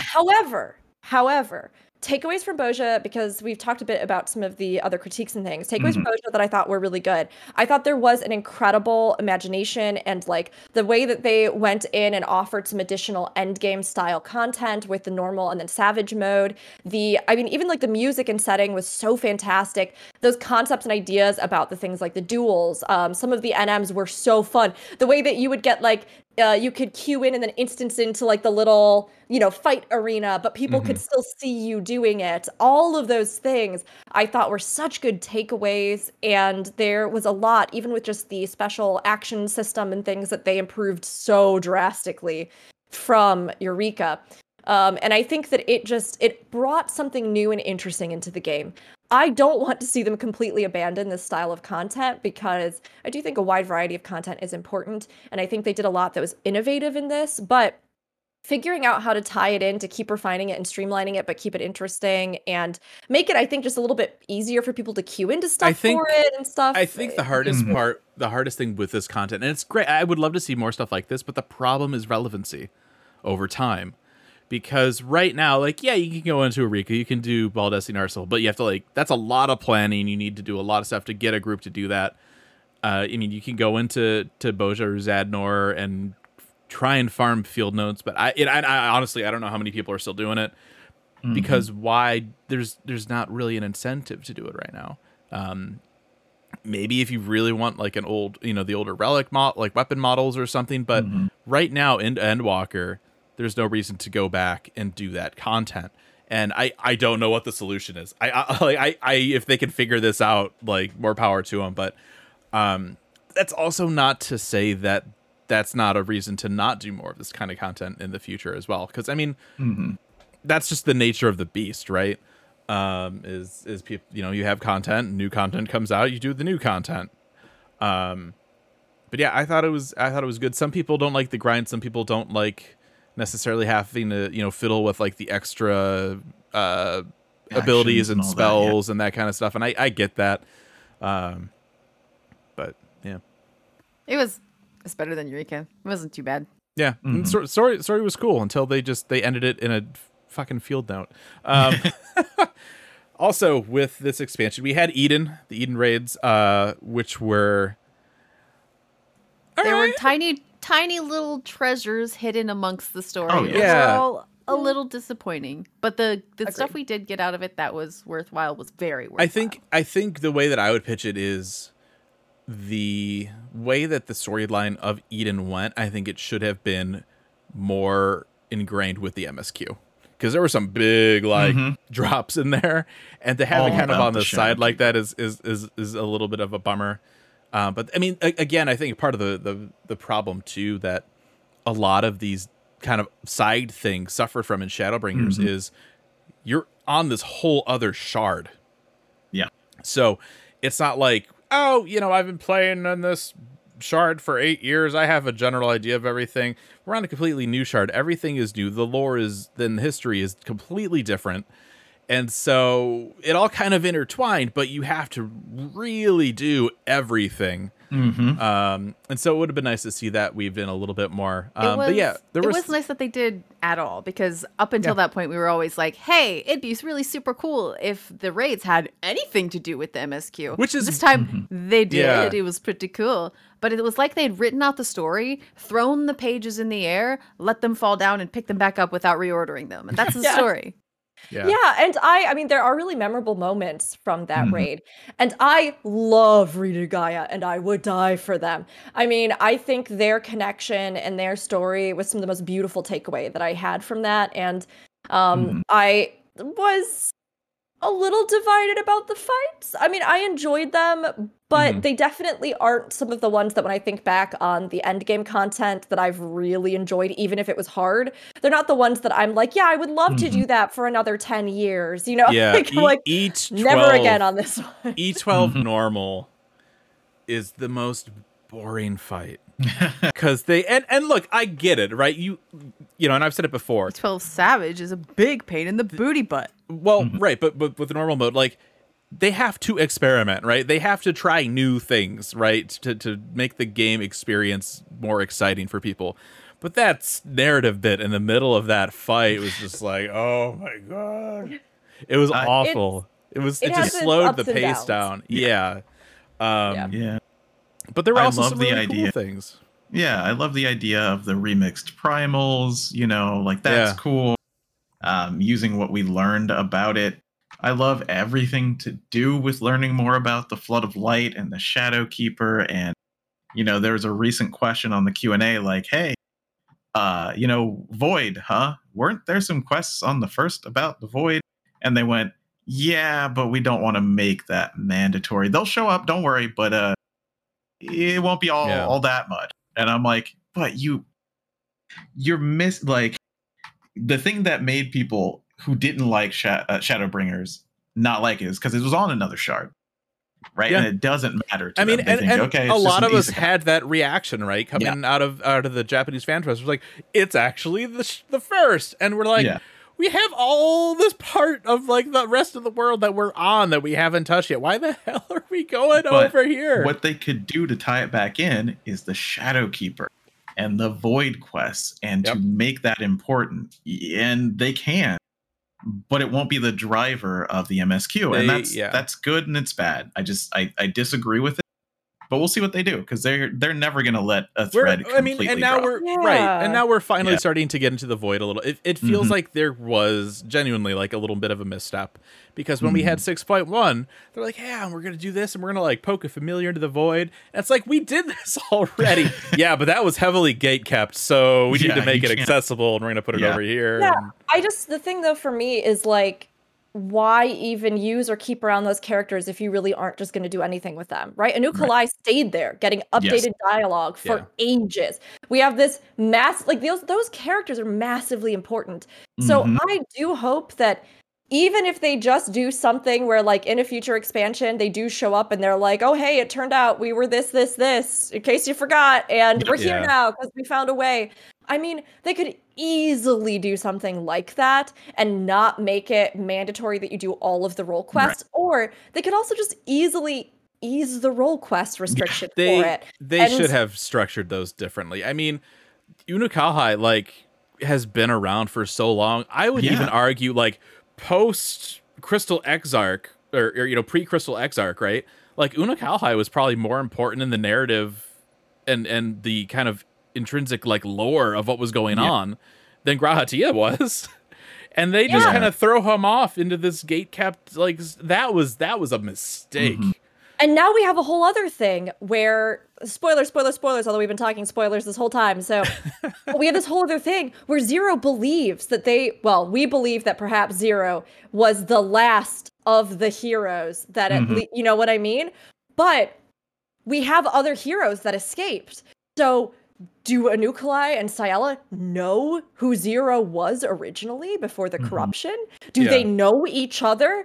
You would think we need to go on a trip. So it's so bizarre that you have basically two groups of people working towards the same thing, and they're not like they're staying in their own lanes because they can't interact because of the way that they created those void quests based off of the role quests, and it's just like, it's a bummer. And it ties together two technically optional things, and the Warring Triad, which is technically, I mean, you didn't have to really get too deep into it, and then the void quests, and you're like, oh man, Unokalahai is so screwed. He's behind two optional content. But then again, Crystal Tower was optional.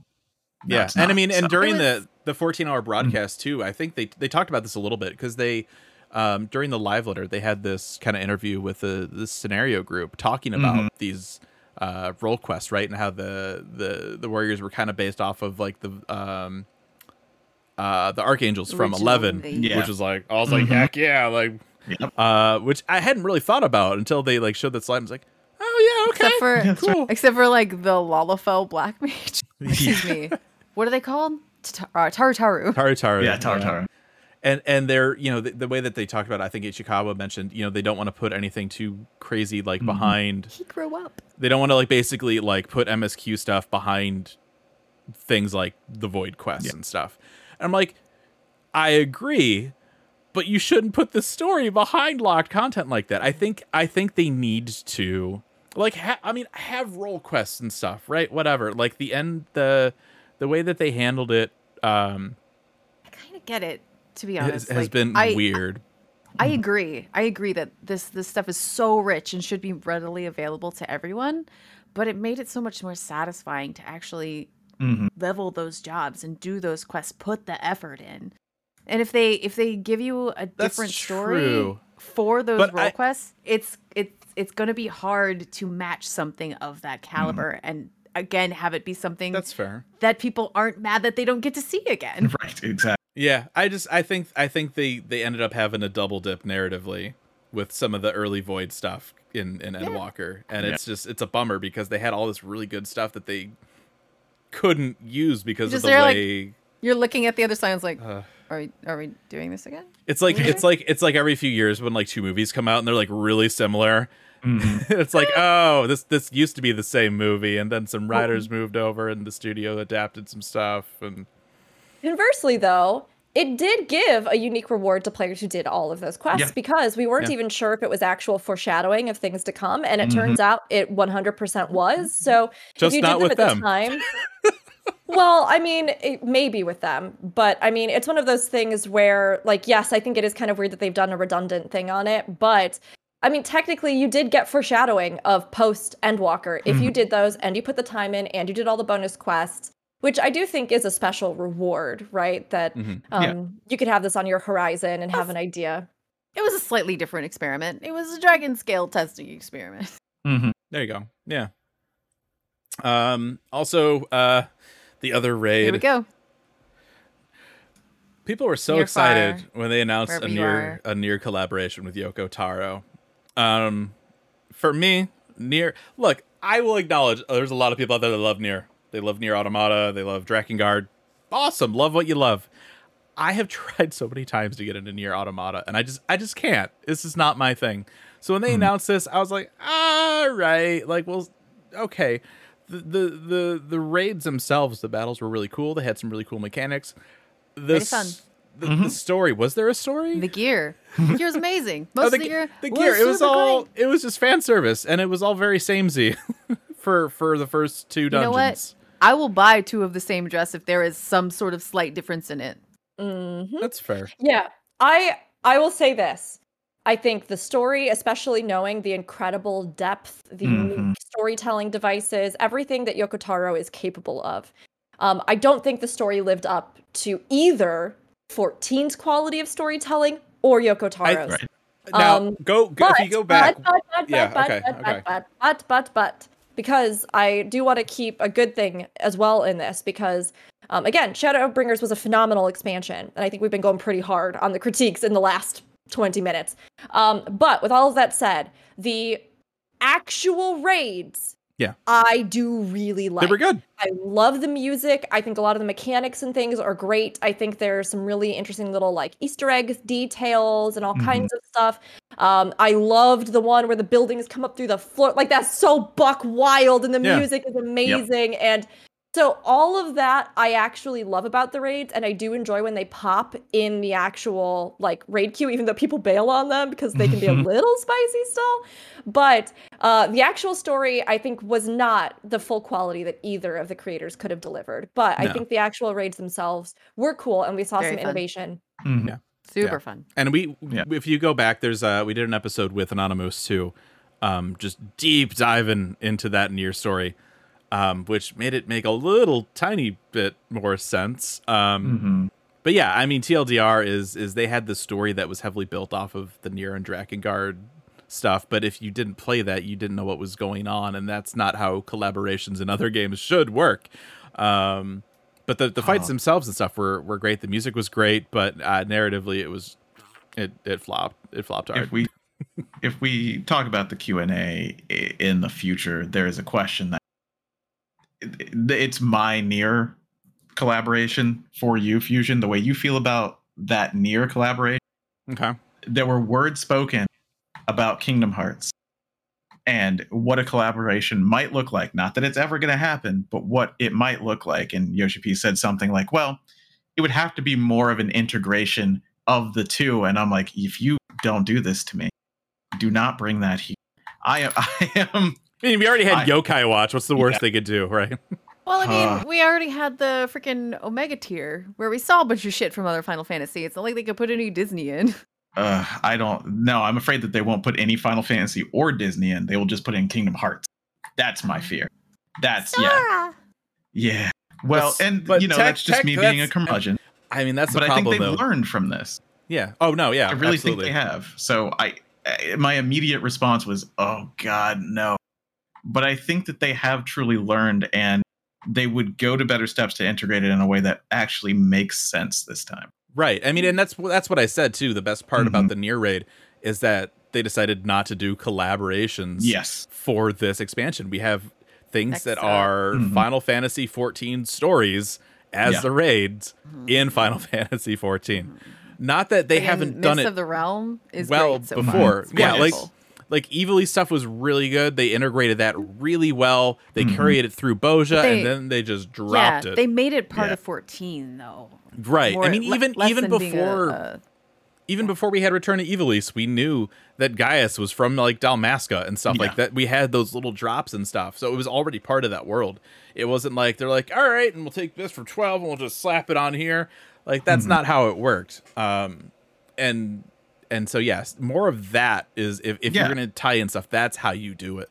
And I think they learned that, and that's why I think the raids are working as well as they are right now, narratively and storyline wise in 14. I hope the next ones to come are like big history lore dumps. Yeah, like this is what happened in the first Umbral Calamity or whatever, shit like that. I would know about that stuff. Yeah, we'll have to wait and see. Hildebrand raid. No. I mean, at some point we have to deal with Asura, or maybe not. But that was a cool kind of breadcrumbing that did not ever go anywhere. Yeah. Oh my gosh, I had forgotten about that with Boja too. You're totally right. Yeah. Cool. I feel like they instead decided to interpret the queen, like the chair, as being the many-armed entity and stuff like that. Yeah. But it's definitely not the Asura the Primal. Yeah. Maybe we'll see it somewhere else. I mean, some of the other stuff. I was just going to say, it is funny because Shadowbringers, I think, still to this date is many, many people's absolute favorite expansion. And the actual core expansion itself was absolutely phenomenal. Like we talked about, unforgettable, game-changing, worth every accolade, worth every single thing, just so incredible. And yet, the bonus content for it had its strengths and weaknesses, you know. Maybe it was just very hard to follow suit after Shadowbringers. And it's interesting too. I mean, if you've been listening to this episode, you're like, okay, he said it was like the golden era, but then he's complaining about all this stuff, which just shows you how good that main scenario was, right? That's just how incredible they wrote that. We can't touch on content though and not mention the weapons quests, because that was one area where the fights themselves, I was like, But the story for the weapons was one of Well, I mean, so you had well, hold on now, because the fights there were different types of the fights, though. All right, so with the weapons, that first one we did Ruby weapon, which was remember like, Ruby? What weapon? are you guys talking about? I mean, you're fighting the thing, and then all of a sudden it's Nail Van Darnus, and it's like you're fighting in Cartno, so cool. and it was insane. I lost my shit during phase 2. That was like my thing for that patch. I would go and queue up for trials, and I'd get Ruby weapon, and then you see like there's a new player, and you're just like, and inevitably that phase transition. What the hell is going on? And I'm just like, yeah, buddy. That was really cool. But then you also had, right, again, they experimented a little bit. They're like, we're going to have you do an instance where you pilot it back. Yeah. All right. Could have been better. I don't know if you guys remember, but could have been better. The first like bit of that we had, I was not impressed at all. I was like, oh, look, we have color-coded army brats, army orphans. Yeah, that was I'm not impressed at all, but the story got But then and then we also had a first in where they gave us a new little just instanced hub with Wordlit, right? I mean, and again with Boja and Gonganos, but having that just that little area just to and the whole expand the Gaius. World, the Gaius stuff. It was not a redemption arc. It was a self-acceptance arc. I was a bad guy. I thought that was very interesting too. I baby cried at the end. Like it was such a really cool. And then you have like the Milkman. Milkman. The worst. That the worst bastard. villain. The worst villain. Burn out the good or the bad or whatever. Whatever. That was creepy as hell, and it was great. It was great. I genuinely hated this man. Xenos could have learned a thing or two. Maybe Xenos didn't drink his milk. That's it. We figured it out. I hate Xenos too. I'm just gonna say that's fair. Yeah, that's fair. But yeah, I mean, there was a lot of good stuff, a lot of good storytelling in that the weapon quest line too. Then of course, I mean, a couple like house. I mean, that's the bulk of it, right? But we also had stuff like there was only one dungeon a patch in Shadowbringers, which was kind of a bummer after having two for so long. It really made those expert roulettes drag a little bit. We didn't get a deep dungeon, which is kind of a bummer, but that's what we had. I mean, they switched it around. We got Boja. We still had Boja, yeah. So it wasn't like we didn't have that. They used their time. Yeah, they used their time instead of making dungeons that very, very quickly fall by the wayside to make bigger content that does also eventually fall by the wayside, but gives us more of a variety of things. Yeah, and then of course I think the biggest crime of Shadowbringers, there was no Hildebrand quest. But you did get a cool cameo. Yeah. So I was a little bit. The first time I saw somebody post that, I was like, "Wait, what?" I was a little bit interested to see what they were going to do with him because he fell into a portal. He was going somewhere, right? Yeah. So I was like, what stupid shit? Obviously, he's going to the first. Duh. But perhaps not. I don't know. Don't be mad at me. I'm not a big Hildebrand. It's all your fault. It just. I didn't care that he didn't show up.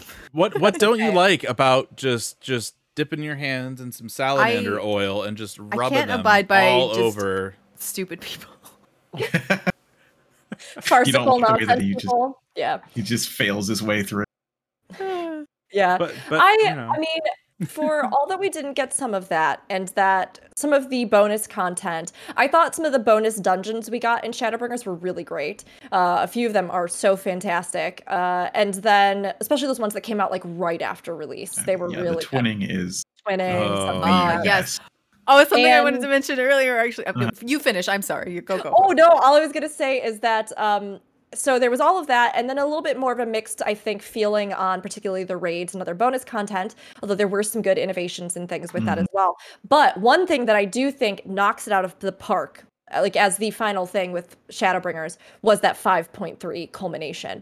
That story leading up to it, those moments. 5.3, I think, is the single patch that has emotionally destroyed me the most. I just sobbed it doesn't feel like the expansion is complete unless you have really gone through all of that. And the expansion on its own is fantastic. But once you've been through that 5.3 journey, it was such a powerful culmination of narrative. It's one of those things too. For me personally, like obviously, like what we had in game, right, was just oh my god, the way they brought it kind of to an end, right, on the first was just beautifully done. But then that damn song, To the Edge, the lyrics in that song, and then hearing about Soken. Man.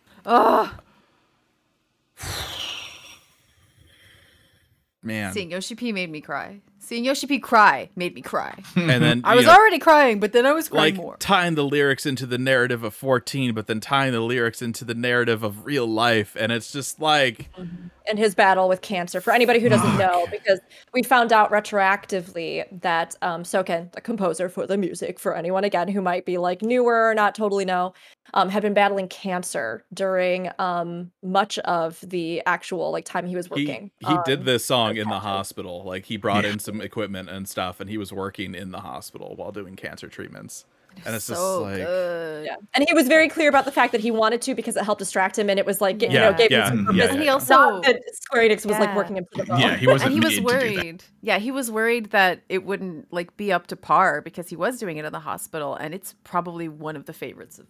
And then and then Ishikawa was like, "I was giving you so many changes to do, you bastard!" Like, like the team didn't know. The team had no idea. It's Yoshi P, wild. But yeah, To the Edge. I think that's definitely towards the top of my list of all 14 songs. It's just there's so many interpretations that it has now. Yep.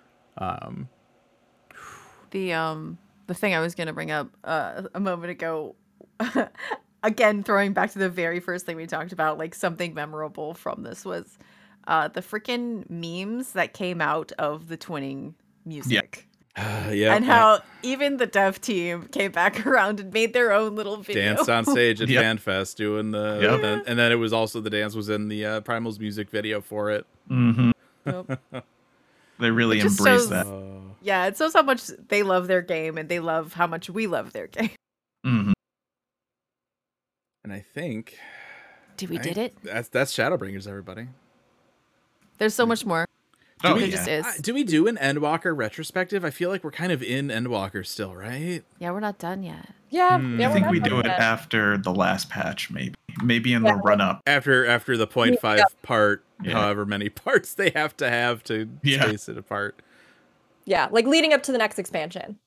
That's good. That's a good time to do it. So it's done for now. Woo! After we did it. 10,000 years. All right, that's gonna do it here. Let's wrap this up, everybody. Thank you for tuning in. If you want, you can find me on the internet at all the things Ralfldrg, ROFLDRG. That's Twitter, Twitch, and YouTube. Zen. Hi. I am on Twitter at Znidra_A. I am on Twitch and YouTube at plus the word, one the number, shout the word. On Twitch there are underscores, and on YouTube there are not. There you go. Aldino, this is your time to shine. Here and only here. Also, Twitter. I try and use that usually. I mean, mostly just to retweet. Every so often, I see Aldino like one of my tweets, and I'm like, oh.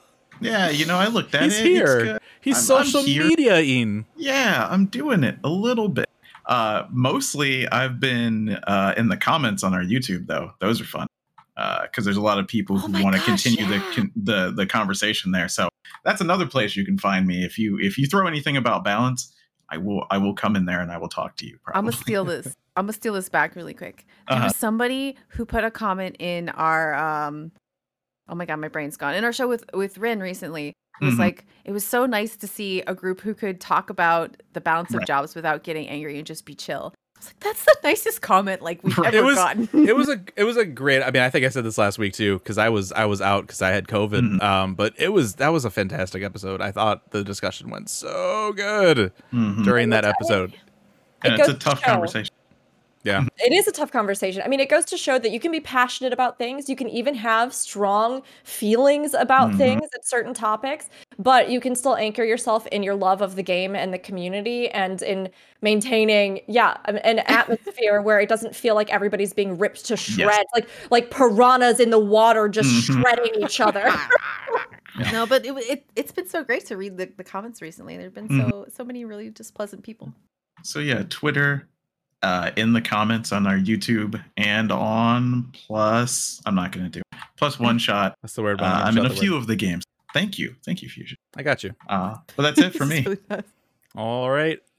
Last but certainly not least, Rook. Yes, hello. You can find me on Twitch, usually 2 to 3 days a week, at Rookery, ROOKURI. You can also find me over on YouTube at Rookery, and we did just finally, at long last, finish up officially my first reactions playthrough of Endwalker. I played it back at release, 72 years later, but because we do usually 1 to 2 You look videos. really good for 72 plus. Thanks, I've been, eating the souls of young virgins. Oh, okay. So, other than that, you can find me on YouTube also at Rookery. You can watch me be a huge mess about the game we love in real time. And you can also find me on Twitter at Rookery_.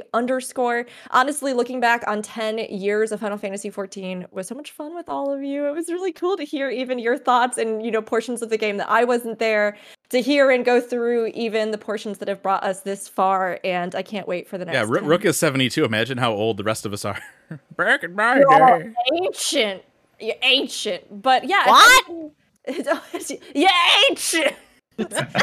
If anybody has not watched the previous portions of our podcast going through every era of Final Fantasy XIV, definitely look for them, and I'm sure we'll have all the links and stuff in the comments as well, going from 1.0 Correct up Mundo. We talked about this game a lot. Yeah, a little bit. Like every weekend of the year. If you want to just contact kind of like all of us cumulatively, Yeah, that works. Cumulatively. encompassingly. That could be word, right? That could be used too. Email us, aetherrightradio@gamerescape.com. You can tweet at us at aetherrightradio. You can also find us as Gamerescape on Twitter, Twitch, YouTube, Facebook, and Discord. We've got a Aetherite Radio channel over on the Discord, discord.gg/gamerescape if you want to talk to us about the show. If you are watching on Twitch right now, thank you everybody for tuning in live. Make sure to hit that follow button if you want to keep up with us here every Saturday, noon, PST. If you're watching on YouTube, thanks for catching the VOD. Make sure to like and subscribe and comment. Hit that bell or whatever that stuff is. Yeah, I don't know. We'll show that algorithm who's boss, everybody. That is going to do it. That's for this week. So that is going to be it. We will see you back here next time. Have a good weekend. Bye-bye.